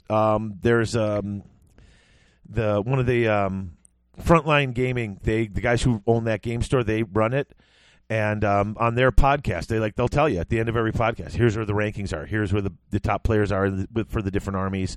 So I can see the appeal to it. For me personally, it's not necessarily my thing. But I had several great games. We actually talked about these games on the last time we recorded them. I don't have the sheets anymore, so I don't have all the guys' names. I remember I played 3 games. I played 2 Seraphon armies, which, Heather, you would know them as the Lizard Men, and then I played a Skaven army. And I literally, that last game, it came down to, like, if I would have killed 3 more little rats, I would have won that game. Like, it was down to the last roll. So much fun. You know what's kind of weird is you were born in the year of the rat. I was. I am a bit of a rat. But I don't play them. I only kill them. I play dwarves and Stormcast Eternals, which are like really heavily armored, tall guys like dwarves. Wow, really? I've never heard that before. That's me. Don't be like that. Now, here's the only other thing. Now, when the 3rd game finished, like as soon as my game was done and I realized, hey, listen, I'm not winning any awards. And I was very happy for Domus, and I wanted to stay. Domus is my friend. I wanted to stay and watch him win his awards. But that wasn't happening because I had to bail because you and I had to rush out as soon as I got my toys home because we had tickets to just about the coolest damn thing we've ever done at Gen Con. Oh, no, this was the coolest thing we've ever done at Gen Con. Go ahead and tell them what we got to do that Friday night. We got to see They Might Be Giants. And I have to say that was probably the coolest concert I've been into in a long time. I've been listening to They Might Be Giants probably since like 85. Yeah, since high school. No, that's before high school for me. 85. Well, I started high school 85, Again, 86. I will not really reveal my age here. You were just in kindergarten. That's right. I was freshman year of high school. What a great show. It was so... And, dude, there was a lot of people there. There were a lot of people there. What was the name of the... that's the... I don't know. It's where the Pacers play. It's Pacers Stadium. I'm not a basketball guy, so nor am I. But it's where the Pacers play, and it was cute because the guys in the band were like, "We've never played a place this big. It's so weird." They're like, "Springsteen played this place." They're like, "We're used to playing little. This is crazy." And then they had the lights going on. And all the people are like, "We're kind of scared. Like this is just crazy." What a fantastic concert, though. I had so much fun, and we actually got Harrison. We bought He couldn't be there. We bought him a signed LP. A signed LP because Harrison. I got him into vinyl because it was so much fun. Harrison's friends for his birthday the year before bought him vinyl of Ziggy Stardust and the Spiders from Mars from Bowie and a copy of Pink Floyd The Wall. And he was listening. He's like, "This sounds so different than the CD, Dad. It sounds." I'm like, "Fuller, richer." He's like, "Yeah. Why is that?" And then I explained to him how a CD works with the digital sound. And he's like, "Oh, no wonder you kept that record player all those years." I'm like, "Yes." So he was super excited to get a cool signed album from They Might Be Giants. And it was a $10 show. Yeah, it was $10. You're like, "You want to go see it? It's $10." I was thinking, sure. Honestly, when you said it was $10, I thought they were going to be playing in one of the halls, like in the convention hall. You know what I mean? Like where the gaming goes. Because I'm like, $10. And it was like open seating. You just go sit wherever you want. So we kind of sat up a little higher, but there was like nobody around us. It was great. Yeah. We're like, let's go up because everyone. There was so I don't many need to see. Here's the thing. I don't need to see them. I'm there to listen. Right? And they had giant screens. And they did have giant screens. And it was brilliant. I had so much fun. It was such a good time. Crowd sang along. I mean, it. You know. Oh yeah. They Might Be Giants. They're fantastic. And the stories and the stuff in between, like the banter between the band members. And I'm certain they've been doing this long enough where none of that is completely improvised. Right. I can't remember the time I had so much fun at a concert. And we've gone to see several together. Now we've seen The Cure and we've seen Bob Dylan, and there are bands that I like more than They Might Be Giants, but I don't remember having as much fun. Just like pure, almost like childlike joy. Oh yeah, probably. You know what I'm saying? Mm-hmm, mm-hmm. Because it was just a really weird thing. But it was a nice tribute for the 50th. Yeah, anniversary. 50th anniversary of Gen Con. It was a really cool treat. thing. Yeah, we had so much fun. So then after that, honestly, we knew we were leaving Sunday. Saturday, you had chainmail bracelets and steampunk top hat classes, which you had. Just because, here's the thing: is I try to stay clear of the convention floor on Saturday, only because it's crazy. Not this boy. And that boy who doesn't like crowds either, so it's bizarre. I avoid it. Not only don't I like crowds, but anyone who knows me knows, like, I break a sweat just like breathing, peeling an orange. Like, people come up to me, oh my God! Someone rings the doorbell. I answer the door. Were you working out? No. Would you run up the stairs? No. What were you doing? Nothing. I just, I got a glass of water. Got a glass of water like half an hour ago. Like I just break a sweat so bad. So I have to literally walk around like I have like a washcloth in my back pocket, just like, oh, it's gross. It's gross. I can't help it. I'm morbidly obese. I apologize. That's me. So you're at classes and I'm wandering the games hall. We did pick up some cool games this year. Before we get to the games, I do want to give one shout out. My buddy Adam Cardone. You've met him. I have. And it's so Hi, funny. Adam. It's so funny because as Heather's told me after she met him, I cannot picture you two as friends. And I'm like, I don't know why not. Like, we like a lot of the same things, the same music. If you guys, Adam lives in New York and he's a surfer and he's a magician and he plays at all these like vaudeville type shows. He's fantastic. But I met him the first time Harrison and I went to Games Day in Chicago. Like, he heard on the show that we were going to be there, and he found us. He was there with his son, and he gave me a bit of dirt from Dracula's castle. Like he had them in little vials. Like he actually traveled to Romania. And we still have it. Yep, and he gave it to me. And so last year he came up, he drove up with his girlfriend and his kids. He drove up for the day. Like they left at stupid o'clock in the morning. Remember, he lives in New York. He left at like stupid o'clock in the morning, got there, spent like 3-4 hours walking around and shopping, and then they went back home. So this year they came out, they actually came, and I think they stayed overnight. I think they stayed one full night. But I got to meet up with Adam, and we sat around talking for at least an hour, hour and a half, boring his kids with silly stories of what things we did back in the 80s. And then there's a game called, and you didn't get to see this, there's a company called Flying Frog Productions, and they do these big big coffin box games. And there's one called Shadows of Brimstone. And it's a dungeon crawler, and I believe you play it against the board. So the game, you play the cards. The game is trying to kill you. You and your friends are playing co-op. Is it real big like the Cthulhu game? No, it's bigger. Oh wow. It's like the Cthulhu. Sorry guys, I have to get a reference point. The Cthulhu game's like a square box. This is one of those coffin-sized boxes that are like that. It's 2 foot long, 1 foot wide, and about good 7 inches high. So not an actual coffin. Got it. No. They call them coffin boxes because they're just the hugest game boxes that you pretty much get. Maybe a coffin for like a dog or something, not like a real coffin. But no, I'm sorry, we didn't have any dead bodies there at Gen Con. But Shadows of Brimstone, you basically play cowboys and other Western type folk in the Old West, and there's like all sorts of monsters and weird stuff that just crop up, and you're like trying to stop them. And they have like a dozen expansions, like weird cultist stuff. They came up with this weird Japanese monster, samurai stuff, and it's like, remember the movie Cowboys vs. Aliens? I do. It's the way I saw them when they were demoing. Picture a game that's kind of like that, except it's Cowboys versus anything. Because they just keep coming up with expansions of all cultists. They're fighting cultists. They're fighting swamp clearly monsters. An American company. Yeah,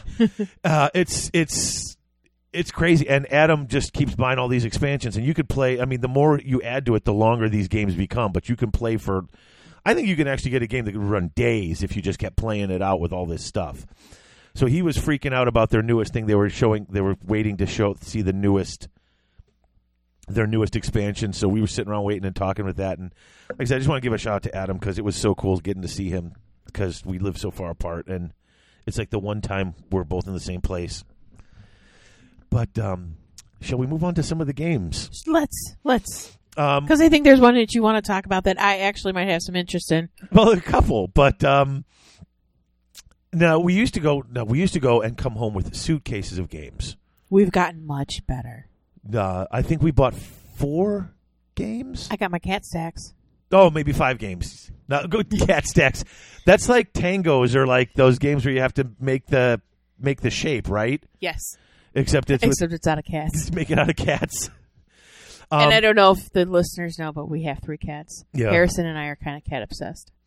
Oh, and then we picked up for the girls Go Nuts for Donuts, which I know it was debuting there, and I have seen this game now everywhere. Go Nuts for Donuts is fun. It is everywhere. Go Nuts for Donuts. Everyone who's playing is selling donuts, and you basically have different types of donuts you can get that are worth different points, and there's so many rounds, and you try to get as many of the cards of that particular type of donut.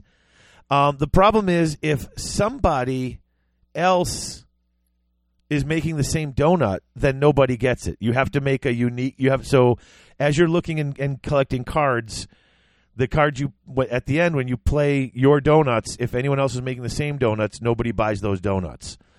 It sounds really dumb. Kira really enjoys this game. She plays with her little friend Riley after school. Yeah, when they're supposed to be doing homework, they pull out donuts for donuts. It's 2 to 6 players. It's ages 8 and up, and it plays in like 20 minutes. It's very fun. I suppose we should mention Luchador.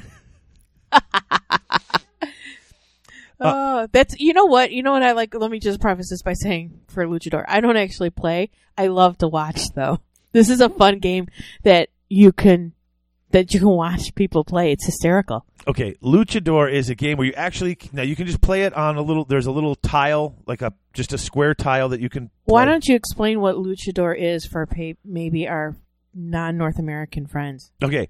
Luchador is a game. Luchadors are basically those Mexican wrestlers that wear the masks. And so there are people who may not be familiar with luchadors. So I got this game, and I talked to Kevin and the guys from Six Squared Studios because they were staying in the same hotel as us. And so we all met up around happy hour, and we were having, not children's beverages. I was not restricting myself to Diet Coke while we were playing. And it's a dice game. You each pick a luchador, and you roll dice, and whoever rolls better, then you get to hit the guy. You could try to pin the guy. You roll dice in a ring. A ring. Thank you. Now there's two ways you can do it. They do have just a square tile, and you roll on the square tile, but we never use that. You actually can build a wrestling ring with the ring with the ropes and everything. And here's the thing: you both have to roll 4 dice each at the same time. And if any dice fall out of the wrestling ring, they don't count. Now, the guys we were playing with caught on by about the third game that as we rolled, I was rolling my dice at theirs, hoping to knock their dice out of the ring. But that's how you luchador. It's a fun game to watch. It comes with a belt. So if you win the belt. And you can play tag team. And so Kevin and I teamed up, and we just... God. And here's the thing. It's happy hour at the hotel. And so there's people going around and there's snacks and all these gamers are there and they're all playing these different games. And here's the thing. If you are having adult beverages while playing Luchador, it is much harder to keep the dice in the ring. And as you go and you can actually pin the guy, if the guy's about to get pinned, he takes his dice and he has to roll them. And it's kind of like Yahtzee where he has to keep rolling to get the same things, and he gets 3 rolls because it's a count of 3. And we're all sitting there, and you make that first roll, and everyone is slapping their hand on the table like, 1, 2. And if he gets on, everyone's like, oh! People kept coming up to us and they're like, what are you playing? And we're like, Luchador! And they're like, and we told them where to get it. We sold at least 7 or 8 copies of this game. Had to. Because they went the next day they're like, we're going to get this because it's so much fun. And we had such a good time with this game. I can't say enough about that. And it plays so quickly, and that's part of the fun with it. But it's really good. And I'm so glad. And, in fact, if the guys from 6th grade are going to be there next year and we all wind up in the same hotel again, I will definitely be bringing Luchador because, well, they're going to want a rematch. And it's not a big game to transport back and forth, which is always nice. No, it's like I think the box is about 10 by 10. Yeah, I was going to say like 9 by 9 or something like that. It's small. Not even with about 3 inches deep. So because really, I'm all about the space. Yes. What else did we pick up? Now we did pick up. Donner Dinner Party. We did pick up Donner. No, well, did we? Well, yeah, we did. Oh yeah. Okay. Now when we were there, they had little demo-y stuff. They were giving out. We got, when you go to like the KFC and they give you the little plastic sleeve with the napkin and the fork and the spoon and the knife. They had those with Donner Dinner Party marked on them, as well as wet naps. And again, for people who may not be familiar with the Donner Party. The Donner Party it's a wonderful American story. Frontier people who were heading west, go west. Everybody told them it is far too late in the year to go west. You're never going to make it through the mountains with the snow. The Donner Party met a guy who said, I can get you through there. And he didn't. They got halfway through the mountains, got snowed in, got stuck, and they wound up... they had a result of cannibalism. They wound up eating each other. To survive. And so this is the rowdy game of frontier cannibalism. Ages 12 and up, 4 to 10 players. We don't get to play it too often because you do need a lot of players. Who can you... I'm going to just read the back of the box because I love it. Who can you trust when everyone tastes the same? It's the winter of 1846, and you're a member of the ill-fated Donner Party wagon train. Halfway across the Sierra Nevada mountains, you've been snowed in. When the food runs out, there's no choice but cannibalism. Worst yet, in this rowdy deduction game of suspicious scoundrels and secret motives, some of you will sabotage the effort to forage for food in order to get a taste of human flesh. Who will avoid becoming tonight's dinner and make it off the mountain alive? And you can literally play cards where you find food and you can keep people from eating you because you have food. And not everybody is a cannibal, but then some people kind of turn to cannibal. And if you wind up being the cannibal, it almost reminded me a little bit of Battlestar Galactica where you had the hidden Cylon. But here you have the hidden cannibal. And we realize that this game may not be for everybody, but if you have a slightly macabre sense of humor, go to your local game store because it's funny. I mean, here's a card. Squirrels feeds 2 players. You found squirrels. Snowshoes. You can add extra hunting cards. Medicine counteracts all poisons, makes all food edible again. Hatchet. You may play after you are voted to be eaten. Like, this game is just... It's very macabre, but it's a lot of fun. It is. And so we went with that one as well. I think there was only one other game we picked up. And that's because there was no way I was saying no to Oh, yes. Bob Ross, The Art of Chill. That's right. And if you don't know who Bob I waited Ross a long time in line for a ticket for that, by the way. And I appreciate that because I was not there. And I was like, I can get it later. And you're like, dude, they have it here. You can get it. If you don't know, just go type in. You can go to bobross.com or you can go on YouTube and just type in Bob Ross. And it's available at your local Target as well. He's the guy with the big afro who paints the happy trees. And this whole point of this game is you have an easel and you put up one of Bob Ross's paintings and there's little spots on it that are open. And you also, the game board is his palette, and it goes from warm colors, where you start, all the way to cool colors, or chill colors. Can you be as chill as Bob Ross, who is always calm and quiet and stuff? So you basically, when the pictures come up, you have to get the right type of brush and the right colors, and if you can get them played and finish the painting, you get more chill points, and then you can, and Bob is also like a part of the game. Like, he's also painting them too. So can you reach complete chill before any of the other players and before the master of chill himself, Bob Ross? If you like Bob Ross, you're going to love this game. If not, it may not be for you, but it's Bob Ross.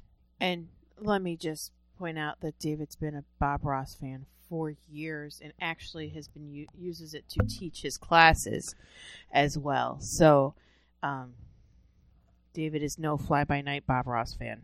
I've been a Bob Ross fan since I was I think we have Bob Ross on VHS before we got it on DVD. So really a big Bob Ross fan in David. I watched the that's the joy of painting. I used to watch The Magic of Oil Painting with Bill Alexander, that crazy German dude, before Bob Ross's show came out.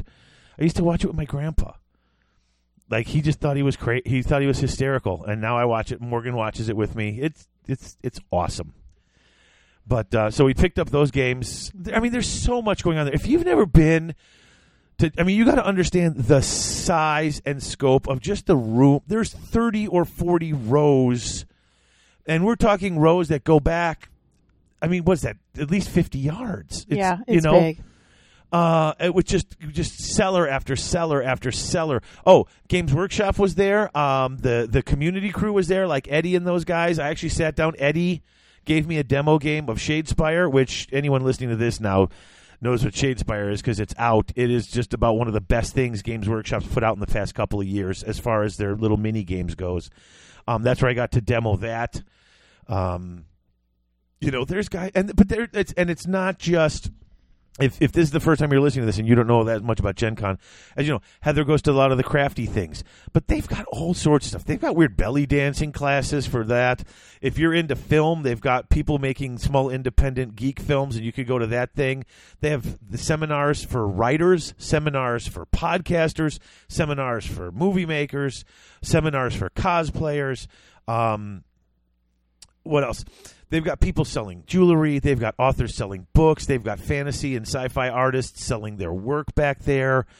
Although I will say, I'm a avid con goer. I go to probably 8 or 10 fan type cons a year, and they could 8 definitely or 10. That's true. I'm going to start going to more tournaments. That you heard it here, folks. I'm starting to go to more tournaments. This is ridiculous. No, it's not. But I will say their artist alley is a little lacking if you like to look at the artists showcasing their work. That could always use a little improvement. It's just not huge. But I mean, really, Gen Con's mostly about the gaming. So, but it does include all sorts of things. Let's talk about that one non-gaming purchase that I made you do. What are we talking about? The storage system. Oh, Init. Mm-hmm. Yes. How could you forget? I could. Obviously, I just did. I know. Init is a giant duffel bag made for, and it's big enough to carry your coffin box games, your small games. So if you're going to board game night, you can pack 3 or 4 games into this, and it's made for board games. What's really cool, and we picked it up, and I've started transferring some of my smaller games into it. Settlers of Catan goes in. I was going to say, I think our Settlers is going in there because I think ours is an original 93, 94 release. It was 1 year. It was released. It got Game of the Year, and then this was like that. So it was still that first edition of the game. So if y'all want to see a vintage Settlers of Catan, we got it. I remember I brought it over to Grant's house and everyone played it. I opened up, nobody. They're like, "What is this? What kind of version is this?" I'm like, like, what colors are these houses?" I'm like, "This is the original set." They're like, "You're kidding me." I felt old. But in it, they come with these little binders, basically. And when you open up the binder, it's got sleeves pouches to put in the board for the board game and the rules for the board game. It's got all these little zippered pouches that slide in there to hold all the different tiles and pieces and dice. And so if you do have a game that maybe the box is getting old or maybe you don't want to be transporting all that stuff, you can literally take these little binder and they zip shut, and they fit right in there. 11 by 11, I think, square, around that size. Yeah. And then it goes into this large duffel. I think it's init.com, INIT. I think that's the website. And if you check it out, and it's fantastic. Like, they just started now coming out with slightly larger little cases you could put them in, that you could buy. So if you buy a game that comes with a few miniatures, there's foam. There's like pluck foam to put the miniatures in for your game so that you can slide it in there as well. But they're like, if you want to use the pouches and transfer your game over, that's fine. But if not, you can literally easily you can put Ticket to Ride in this game with a couple other games. Those big Fantasy Flight games, those just monster size ones, you can get them in there. And you can literally, they were showing when they packed stuff in, you can get 10, 12, 15 games in there if you're packing it right. So if you're going for like a gaming weekend, everything is in one pouch. You don't have to carry cases with all the different size boxes, and worry about your boxes opening in that. Right. I'm not one to advocate spending lots of money on things to storage hold devices. things. Yeah. But this is actually worth it if you've got some games that like ours that are old or you just want to transport better. These are definitely the way to go. I wasn't going to buy it because I'm like, this is. I know. I said you should get this, and I think you were shocked. I was, because it was not cheap, and so I was like, oh, okay. And you were like, yes, get it, and I was like, okay, well then I'll get it. So we did get it, and I cannot say enough about how good this pouch is. I absolutely love it. So I'm trying to think. I think that was just about everything we did. And I think so. Yeah, and then Saturday initgear.com, INITGEAR.com. I will definitely give them a plug because I love these cases. And I'm one who doesn't want to get rid of the old boxes or anything like that because I love to keep all my stuff, and my OCD doesn't allow me just to throw things away. But as far as transportation goes, everything fits in here, and it's small and it's compact, and you can take it with you. Now, you can't put in like a Shadespire right now or that type of stuff, although they do have some of the stuff that you can get that has, like I said, the Pluck foam. For the miniatures games, it's brand new stuff. Like, they just kickstarted that, so I don't even think that's available. I'm hoping that and I'm guessing they'll have some at Gen Con this year. Oh, I bet you they will. Because it's supposed to ship right around Gen Con time, so I'm guessing they'll have some there. So I'm going to definitely check it out, and I'll get back to you guys on the next episode of Garage Gamer Gen Con in about, well, it should be 12 months, but now it's going to be more like 8. But I'll let you guys know about that because I will definitely check that out. Oh, well, one of my favorite subjects, as you can tell, well, listeners can't. How much you love me? Yeah. Oh, of course I do. My God, did you see Morgan's face? Morgan is sitting on the couch, like, reading a book, head popped up, like, what is he saying? Oh, not reading a book. You're on your phone, of course. She's on her phone. She's 15. Reading a book. How stupid of me. Literacy's for losers. So. Well, as I'm sitting in my not like I have only one. My Star Wars shirt, like you have only one. Yeah. Yeah, for and my hoodie. There was a Star Wars miniature out there. Oh, we did. Yes, we did get to see I didn't get to play the demo, but we saw the demo for Star Wars Legion, which most of you guys have probably heard about. And if not, when this comes out, like, it's either out now or it's either been out for a week or two or it's coming out in a week or two. It's got like the little measuring sticks and stuff like X-Wing or Armada.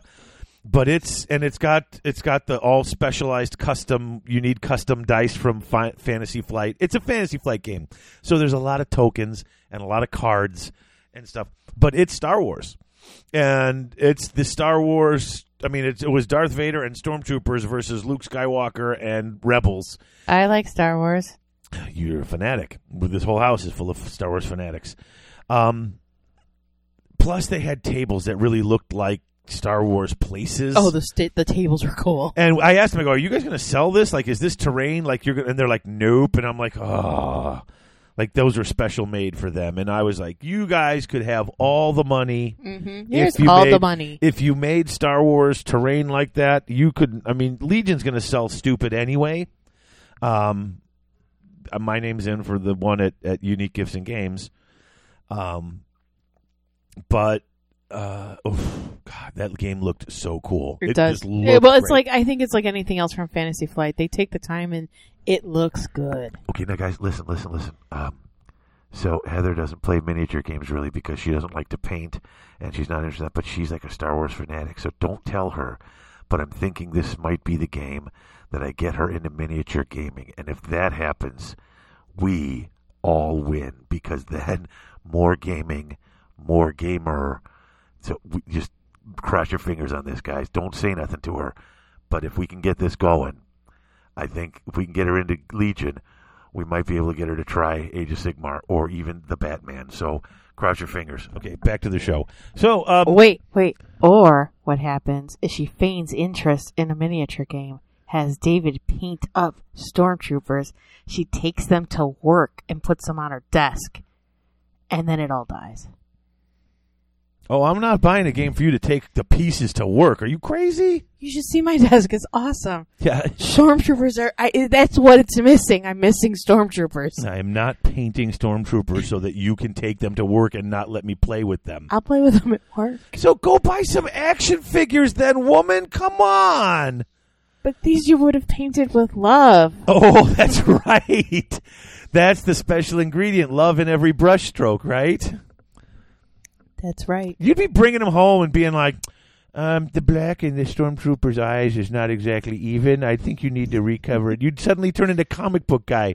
Worst paint job ever. I demand you redo this. Maybe. So, Legion. How can I forget? I don't know. Because it's been 4 months, and we talked about all this stuff already once, and it's like out of our system. But that's everything we did at Gen Con, I think. And then we drove home after we stopped for gummy bears and flavored popcorn. Yes. You got to stop for the gummy bears. And the flavored popcorn. Mm-hmm. So good.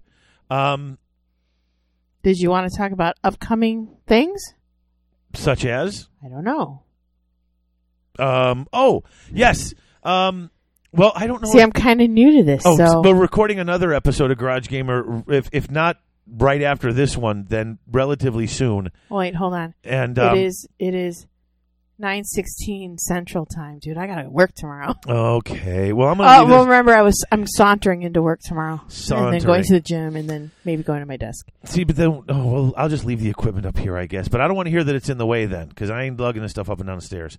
You didn't take this upstairs anyway. Harrison did. I know, but I hey! Now I'm dying. See what you did? Made him do it on his birthday, too. Happy birthday, Harrison. Hey, it's your birthday. Take my equipment upstairs. Listen, so we went to go see The Last Jedi. Now, this is a family that is Star Wars fanatics. We have even converted Morgan at this point. I have been a Star Wars fanatic since I was 5, and I remember the first time I saw Star Wars. We can do this whole story during the next Garage Gamer. We're covering The Last Jedi. We're going to talk about that because, since we're back and we're doing once a month, we're going to cover a wide range of topics. But this is something that's fun for me and the whole family, and I know a lot of people have seen it and a lot of people like it. We're gonna chat it up. Now, depending on when this drops, this might already be out, but we're going to record it right after this. And it will be extremely spoiler heavy. Yeah. David and I have been talking. It's been out almost it's been a week tonight. And we talk constantly about it and read constantly. So there's lots of you got coming. You got a family full of Star Wars fans here. Now, I'm going to throw this out. Heather might be the more voracious fan right now, but I'm the fan who never left. I didn't ditch even during the prequel trilogy when you didn't even watch. You were like, I didn't watch. You didn't watch them till like a month before The Force Awakens came out. No. You yelled at me for not seeing Phantom Menace. I'm sorry. My mother took me to London when I graduated from college, so I missed the opening of the Phantom Menace. I saw it when I got back. Did you? I did. But then you didn't see the other two. Because I remember we were sitting watching because you hadn't seen them before. We were sitting watching. I saw Revenge of the Sith. I saw parts. I had, and admittedly not in a theater, but I had seen parts of Attack of the Clones, and I never want to see that again. Yeah. Sorry. So, although even watching that, we watched the prequels, and I remember us having long discussions about how there's actually a really cool story there that just wasn't focused on because Lucas was making a hot mess. Excuse me. There's a lot of things I like, even though I don't even like Attack of the Clones. That one, the story that he didn't bother to actually tell, but just dropped little weird hints, was probably one of the better stories in there. So, but we went to go see. Yeah, but I would say over the last 3 years or so, I've devoured just about everything I can pick up. So we're gonna talk about that. It's gonna be spoiler heavy and argument heavy and discussion heavy. This one is so divisive, it's worth doing a show on. We haven't done shows, even when we did Garage Gamers, on the other episodes. And we had thought about it, you and I. Yes, we have. But we never got around to it. But this one, people either absolutely love it or are saying it's the biggest betrayal in the history of filmdom. So we're going to do that. So if you want to hear another two people's opinion you want to hear two more just silly opinions on it, but listen in. But we'll talk it through, and we'll talk about the stuff that we think was going on and stuff like that too. We do a lot of Star Wars in this house, so we may actually have insight, like actual, not just I thought that was cool. Of course, you may think we don't, but you won't know until you listen. So how about that? That's true. All right, so I think that's it. I think you're right. I think we're wrapping it up. So, folks, thanks for listening. And you can. If you enjoyed this, you probably already listened to the main show. So keep listening. Give us a nice review on iTunes. If you have anything you want to say about this, you can go to Garage Hammer Facebook page, which just type in Garage Hammer Podcast on Facebook. You can email me, david@garagehammer.net, or you can leave us a voicemail at the aforementioned number 1-757-GH-SHOW6. And I don't have an email that I'm giving out. No, that's cool. You can just, if you want to talk to Heather, you can email me, and I will forward it on to her. So, hey, thanks for listening, and we will see you in about a month with another Garage Gamer.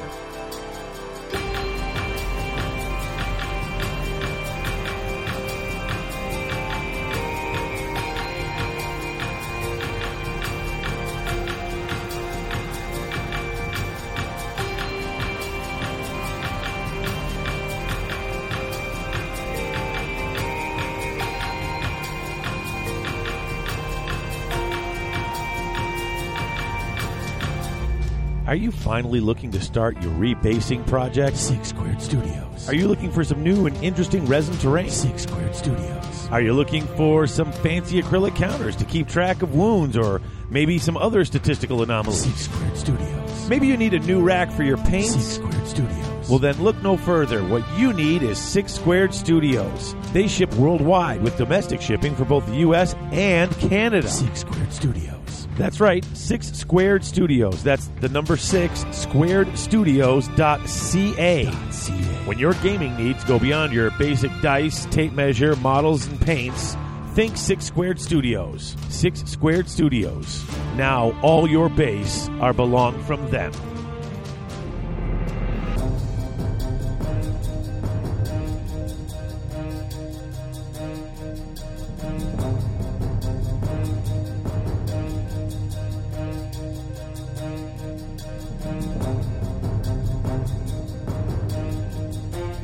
And we are back.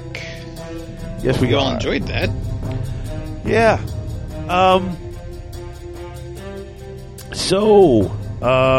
Yeah. That's Gen Con in a nutshell, in about an hour, chit-chatting with all the stuff we did and the fun we had. If you do decide to go to Gen Con, bring your wallet.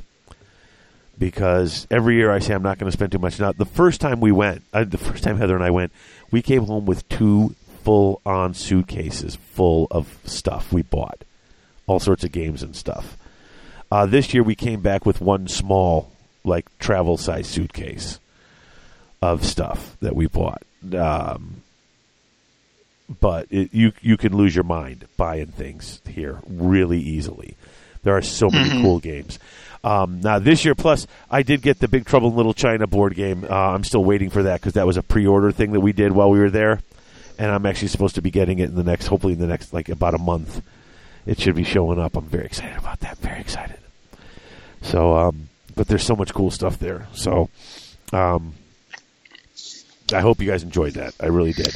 And that's like a taste of Garage Gamer. Now, it looked like, and I announced last episode that we had hit the last sort of stage in our Patreon, and unfortunately I spoke too quickly because we're not quite there. Well, of course I should have shut up because with the holidays and stuff, people made adjustments and things like that.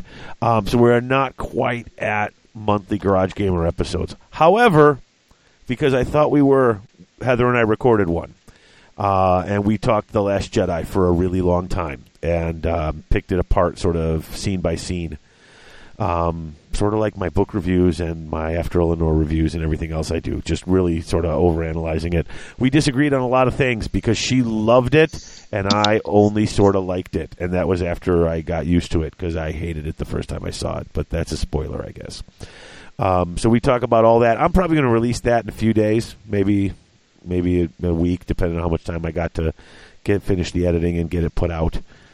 But I recorded it and thought we were doing that, and then that's not where we're at. But I'm certain we'll get there eventually, and Garage Gamers will come back regular. But give it a listen. If you like it, let us know what you think. If it comes back, we're also going to be doing stuff like, I know, Alex, you and I were thinking about discussing Batman on one of those episodes. I've also got, heck, we could talk all sorts of games. There's, we could talk Blood Bowl. There's Necromunda. There's just all sorts of different games and different things that have come through that, once a month, I'm certain there's some geeky thing that I am all excited about that's not necessarily AOS that we can discuss. And if we get to that point, we'll be doing them. So hopefully you enjoy it. I would love your feedback on it. I did have one thing I wanted to ask the audience, and I don't have this in my notes, Alex, because I'm kind of curious, and I'd like to know what you would think, too. We do these book reviews, and they're long. When we cover all the lore and go through do the lore side and then do the gaming side. It winds up being a good, usually 3 to 4 hour show. Mm-hmm. And what I'm wondering is, and I think I'm gonna try to put up a little, what do you call, survey or whatever, a poll, I guess is the word for it. I'm wondering if maybe breaking it up into 2 parts, and not necessarily 2 episodes like because we do 2 episodes a month, where you do 1 episode the lore and 1 episode the gaming, because at the rate they're putting out books, if we do spend a full month on 1 book, we'd be so far behind. Mm-hmm. But I'm wondering even if maybe just breaking it up and just releasing it into, like, literally just releasing it like one day after the other, like doing, the toolbox and the lore in one, and then going into all the gaming in the second, splitting it up into 2 smaller, easily digested parts would be something people would be interested in. I'm curious as to what you think about it. Plus, then, if I check the downloads, I can see which part people like the most, because you can see which one gets downloaded more. Are you talking about using our listeners as guinea pigs? Oh no, I'm just talking about I would be able to. It would break that up into 2 parts, and I could use our analytics to find out what's more popular. Not that we would cut one out. I'm just curious as to which end of it is more popular with our listeners. We could try it. I don't know. I'm just thinking about it. I'm thinking maybe, like I said, maybe I'll put up a poll. So kind of check the Facebook page or the Twitter or something like that. See if I put that up. I'm just curious what everybody thinks about it. If they just would rather sit down in one giant chunk, or if maybe splitting into 2 parts might be easier. Then, at least if you like both things, then you can always listen to both. But if you're just interested in the lore, you can listen to that. If you're just interested in the scrolls and how Alex can turn it into filth for you, Thanks. You could do that. Hey, you're better at that than I am. You find these things. I don't know. You're the one that's always like, you could do this, and I was like, ooh. So I don't know. I'm thinking of what we could do new and a little different in 2018. You know what I'm saying? Mm-hmm. So those are just some of my ideas and some of my thoughts. I would like to know what you, the listeners, think. And you can let me know either on the Facebook page or on Twitter. I am at GarageHammer. Alex is Some Kind of Geek 30. Or you could check us out also. We post up the show notes in the forums at tga.community every episode. So you let us know what you think there as well. I think that's it. Is that it? I hope so. I think we got everything. I think so. We should definitely I want to remember to thank our newest sponsors, Chris Huel, Houle, and the Neons for their support of the show. Thank you again for being part of the Almost 1%. And I think that's it. So, as we always say, folks, until next time, only the faithful will be triumphant. Only the faithful will stand when all others fall. And only the faithful know no despair except in failure. You've been listening to Garage Hammer. If you've enjoyed the show, maybe consider leaving us a positive review on iTunes, or check out our Patreon page at patreon.com/GarageHammer. If you'd like to reach us, you can contact us via our email address, garagehammer@live.com. You can also find us on Twitter. David is at GarageHammer, and Alex, that's me, is at SomeKindOfGeek30. Original music by Claire Seabrook. You can find more of her work at soundcloud.com/Claire Seabrook Music. Finally, if you want to join the Garage Hammer community, as well as the AOS community worldwide, you can comment on our episodes in the show thread at the Grand Alliance Forums. That's tga.community, or check out the Garage Hammer Facebook page. And as always, thanks for listening.